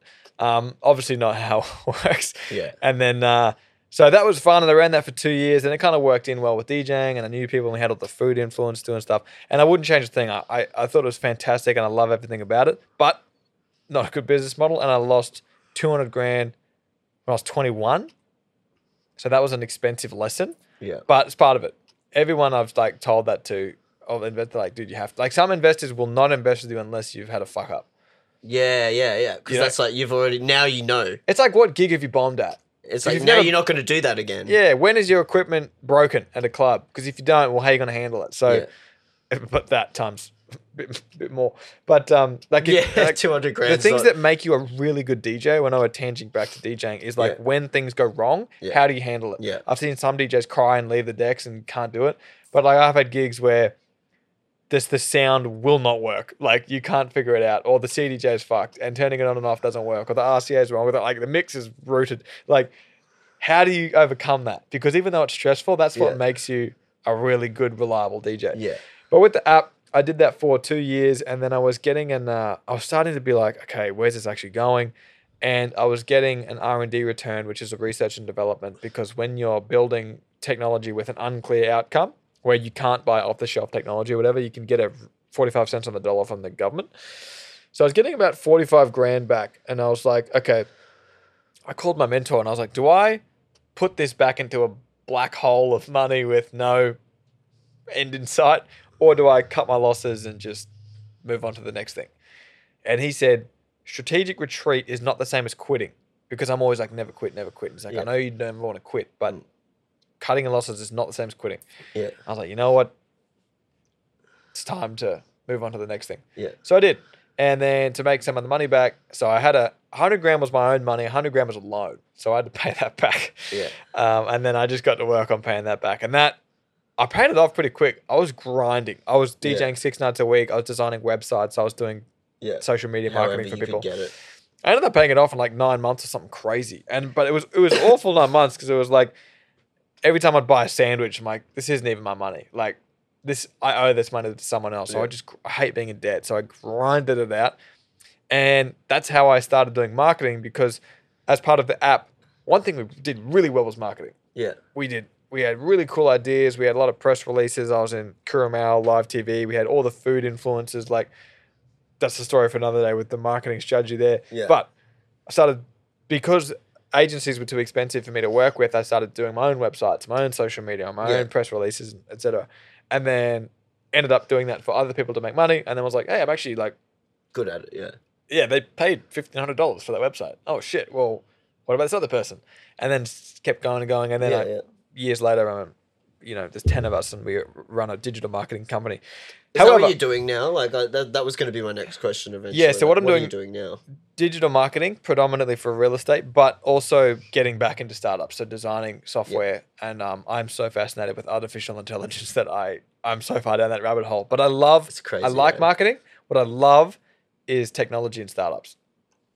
And the thing that I've been thinking about lately is that, and this is important for young people, when people fall into careers or businesses kind of by accident and not by design, but then years will go by and they'll be like, oh, well, I can't change now because this is what I have. So let's say you get out of uni and you don't like accounting, but your uncle owns an accounting firm. So you do accounting and you're like, I'm just doing this because it's what's available now.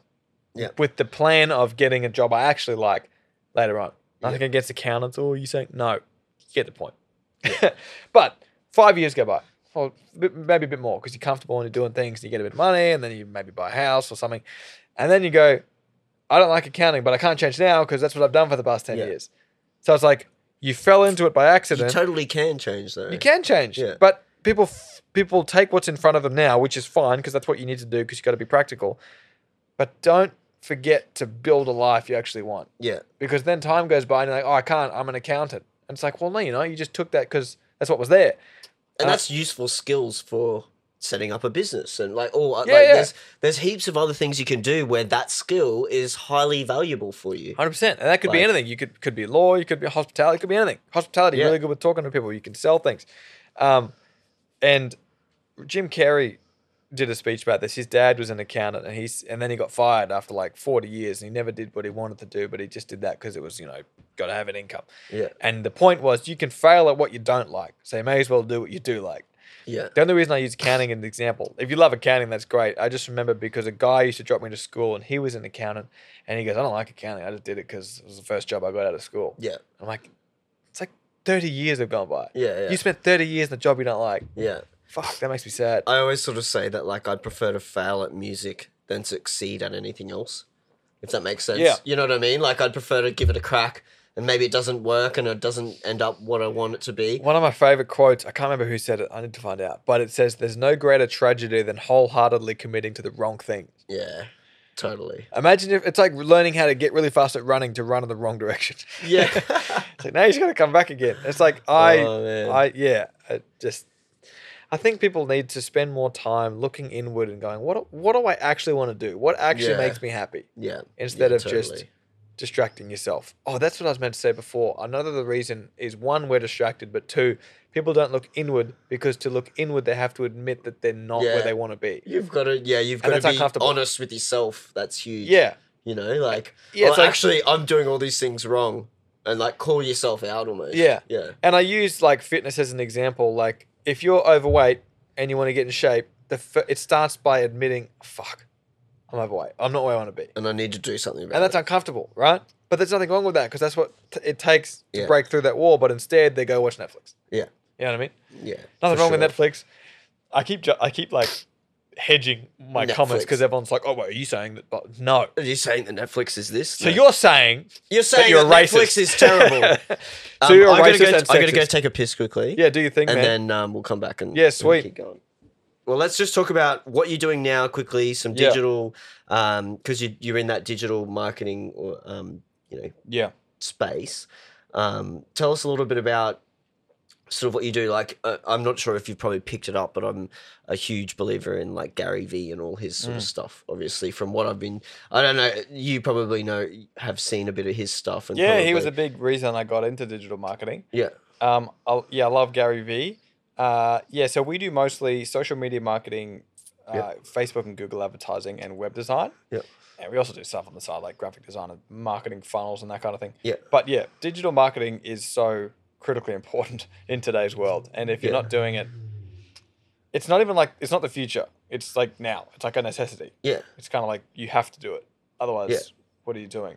And it changes so quickly that you kind of need to be up to date with what's happening. Yeah, like Reels. Reels came out just recently, and that's gonna change the landscape again instantly, So And learn about advertising because there's so much saturation out there now and the algorithms change that it's really hard to have organic growth. Like I would really recommend running ads. It can even be $5 a day or $2 a day. It doesn't really matter, but I reckon. and the cost on the Facebook has just gone down dramatically recently. Hey, Well, it's actually gone up depending on what industry you're in, but it could triple and still be worth the money. Like I've seen it go down for me. Like I was running it. Like maybe I've just gotten better at targeting and all that kind of stuff. But I've seen it go down from for a view on something go from 20 cents a view to like 1 cent. Yeah. Like just recently. Well, it's all about having good content. Yeah. Well, that's the other thing. Because there's like a quality score where Facebook determines what is good quality, and good quality and relevance is determined by how much it resonates with the audience. So that if people aren't liking and commenting and sharing, they're going to go, this is not engaging. Let's push it down, which means you're going to have to pay more to push it out. So I think the CPM costs have definitely come down recently. A lot of big players have got out of the game, the Facebook marketing, so costs have come down because there's less and go demand. hard. Like when shit like COVID happens, like if you can, go hard because everyone else is pulling out. Like with our clients, we went harder. We increased their ad spend. Yeah. Because everyone else is backing off. Yeah. Because they, cutting costs. Yeah. But that's a great opportunity. Think about like a pool and it's full of fish, and if some of the fish leave, that's more for you. Yeah. You know what I mean? Exactly. So that was a weird analogy. Yeah. But like if there's less competitors, it's good for you because you can have more of a presence. But yeah, if you've never done Facebook ads, I really recommend it. Even if it's something that you're not selling, like even if it's your mixes or your whatever, like create good content. Hit me up for a consult or hit Mitch up for a consult and we'll sort you out. Yeah. It's all about relevancy. So who are your customers? It's got to be good content at the end of the day. Fuck yeah. Like if it's shit, it's shit. Otherwise, you're just loud and annoying. Yeah. They say there's a quote that's like marketing will accelerate your failure if your product sucks. Yeah. So make sure what you're doing is good. Yeah, But sure. learn more about the digital space. Definitely. And there's so much info out there about it. Like The only problem is it's too much info and you kind of got to filter through some crap. But yeah. once you get learning. onto the good people, like the people who actually know what they're Yeah. talking about, it's really good. Yeah, you can check out things like HubSpot and Digital Marketer. They're normally a bit less fluffy because you got like the Americans who are like, learn how to make 600 grand a year in the next 3 hours. Yeah. That stuff's a bit, and it's Yeah, just yeah. a sales pitch. But if you learn about Facebook ads, learn about Instagram marketing, learn about things like TikTok, learn about whatever's relevant for you. A lot of our clients in real estate, so TikTok's not like super relevant, but for a DJ, fuck yeah, like you should be all over that. Yeah. Yeah, exactly. TikTok ad, it's about to get banned in the US. Maybe it's about to get walked by Microsoft. But Oh, learn well, about man, Reels are gonna. I think Reels are gonna just take a huge market share off TikTok. yeah, That's what I feel anyway, because it literally is. wherever people are, learn that. It literally is TikTok on Instagram. Yeah. Like, And if you're really stuck, look at what the people in your space, the number one people in your space, what are they doing? So if you're looking that's at a DJs, huge thing. Like, yeah, what's Steve Aoki doing? What's Calvin Harris doing? What's fucking Cardi B doing? You know what I mean? Like, look at what they do and then use them for ideas. Because you don't have to, you're not the first person to do digital marketing as a musician, right? Yeah. So look at the people who do it really well, like Diplo's. and in your space as well, you know, Yeah. like, because, you know, you got to think about who is it that you're trying to reach in your market. Like, if you do like melodic progressive house, probably don't look at what Steve Aoki does. Yeah. You know, because it's a totally different demographic of audience. Like, look at what people in your space do. Yeah, and You what your audience wants. Yeah, exactly. You've got Yeah. to know your audience then as well. Big time. Yeah.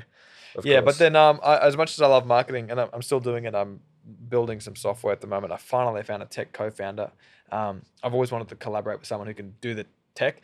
do the thing, yeah. 'Cause I can Because that's yeah. the thing. Like, with you know this from apps, like, and I feel like, you know, like back in the day, like, and it's always funny nowadays. Like, you walk into like a house party somewhere, and there's some guys on coke or some shit, and they've, you know, back in the day, it used to be the saying that like, people would get on coke and come up with a business idea, Right. start a business, and now I feel it's like people get on coke and then it's like, oh, they come up with an app idea. Yeah. You know, like oh, But we should ideas totally make this app. Ideas But are easy. that's what Execution I was is going to hard. say to you, like, because I know you believe in this too. It's like, it's all great to have a great idea, but if you can't execute it, then it doesn't Yeah, matter at all. big time. Like, who cares? Like, Exactly. an idea is an idea. Oh, mate, until an it's- idea. Until you make it happen, You it's take a not, pill every day and you don't have to do any workout and you'll lose weight. Okay, $1 billion idea. Go do it. You know? yeah. Or it's like, oh man, let's come up with a drug that cures cancer. Yeah. Oh, man. well, yeah, that's a great idea, but Yeah. like, you've got to be able to do it. Like, yeah. that's What if you could like make money free? Sick idea. yeah. What if you could make a tree that grows Or money? even if you do have a legitimate idea that actually makes sense and it's not an exaggeration like what we just said, you have to execute it. Yeah. So you've got to figure out how to do that. Yeah. You know, like, I've got this great idea for the podcast eventually. Like, I've got a goal to do like a VR podcast where someone could sit there, or they could sit here, or they could sit over there while we're talking and experience You can do that now. the podcast. I know you could do Yeah. that now, but why? Because Yeah. no one's going to sit there and do that. Well, that's the because thing. Do that- people want it? that's why I wouldn't do it now. But Yeah. like, you can, and it's an idea, and it's They cool, do that and in it's the a NBA, niche, which is cool. and it's a cool, but it's like, it's in the back of the mind to be like, we could totally do it now, but is it worth it? And it's not. They do that in the NBA because they're playing in a bubble in Orlando because no one can come to the games because of COVID. But they sell like seats with VR, and it's like you're sitting courtside, which is clever. That's where it does make sense Yeah. to do, you know. Or if, like, you know, like if Joe Rogan did that Yeah. with the VR seats in the studio, You could sit in Joe Rogan's studio. like, that would sell. Yeah. Like, Joe's never going to see this. I'm totally going to hit him See, up but about this is the that. thing. But Idea. that's totally an idea. But Yeah. if you can't execute and you haven't got the audience for it, like, there's no point in me doing it. Yeah. But like, if Joe Rogan did it, he'd probably make a shitload of money. Like, Yeah. pay $5 for a seat in the podcast. Like, Fuck yeah, that's a good idea, Joe Rogan. Joe, oh, do it. Wait. I will literally buy a VR headset and buddy. do that.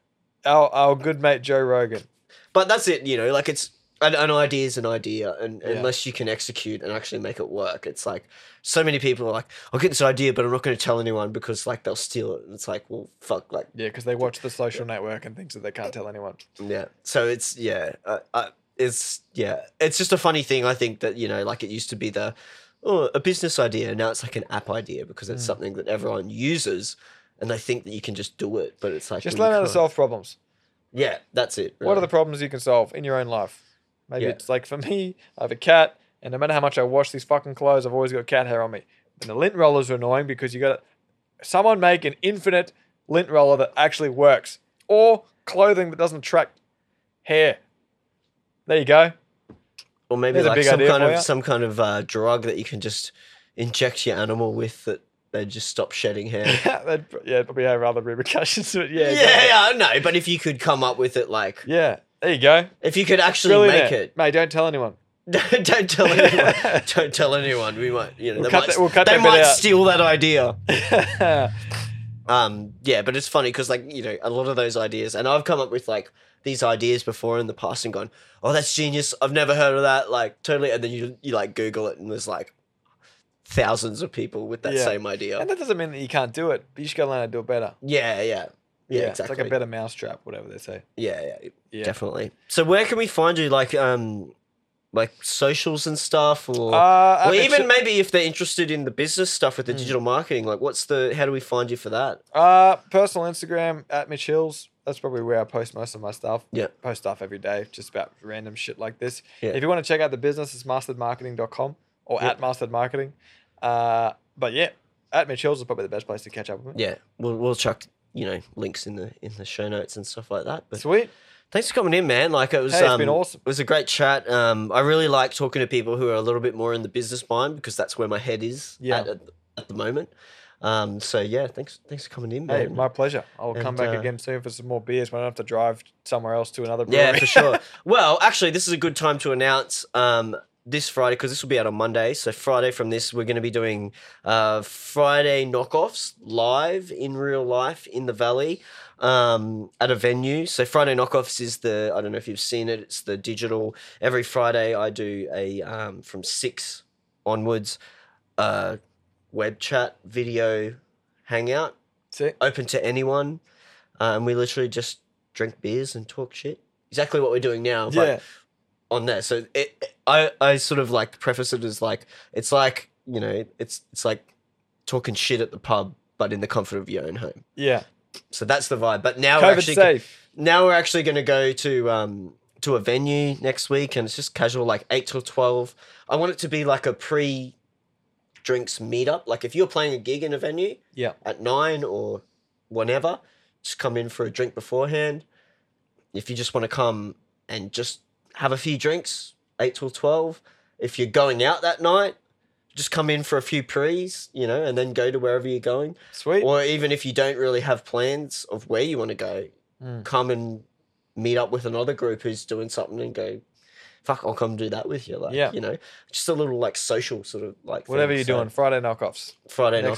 Next Friday. So let's, I'll see you guys there if you're out. So thanks for coming in, man. My pleasure. I don't know what else to say, but thank you. I got to go to a brewery in Salisbury. Oh, I should probably get Uber there.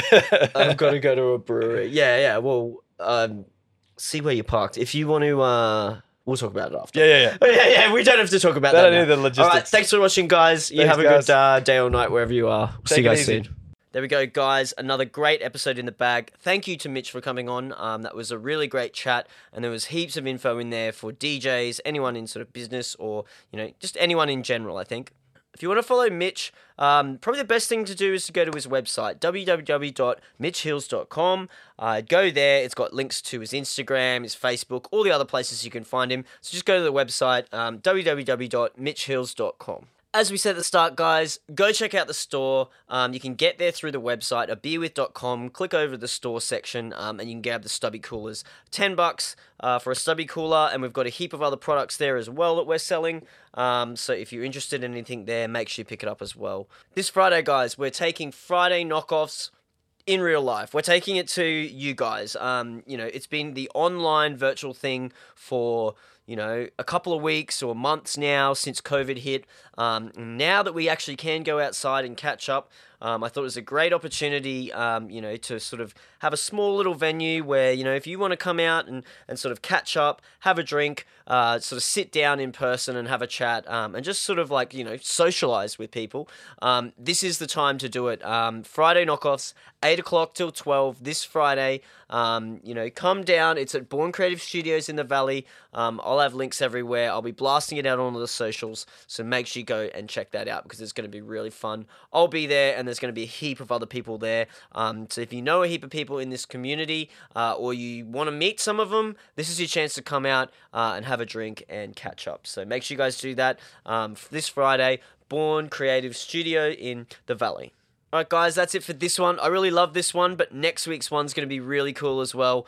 Someone I've been trying to sit down with for a while, so we managed to get that done on the weekend, and I'm sure you guys will enjoy it. So I hope you guys are having a great day or night, wherever you are, and I'll see you guys soon for the next episode.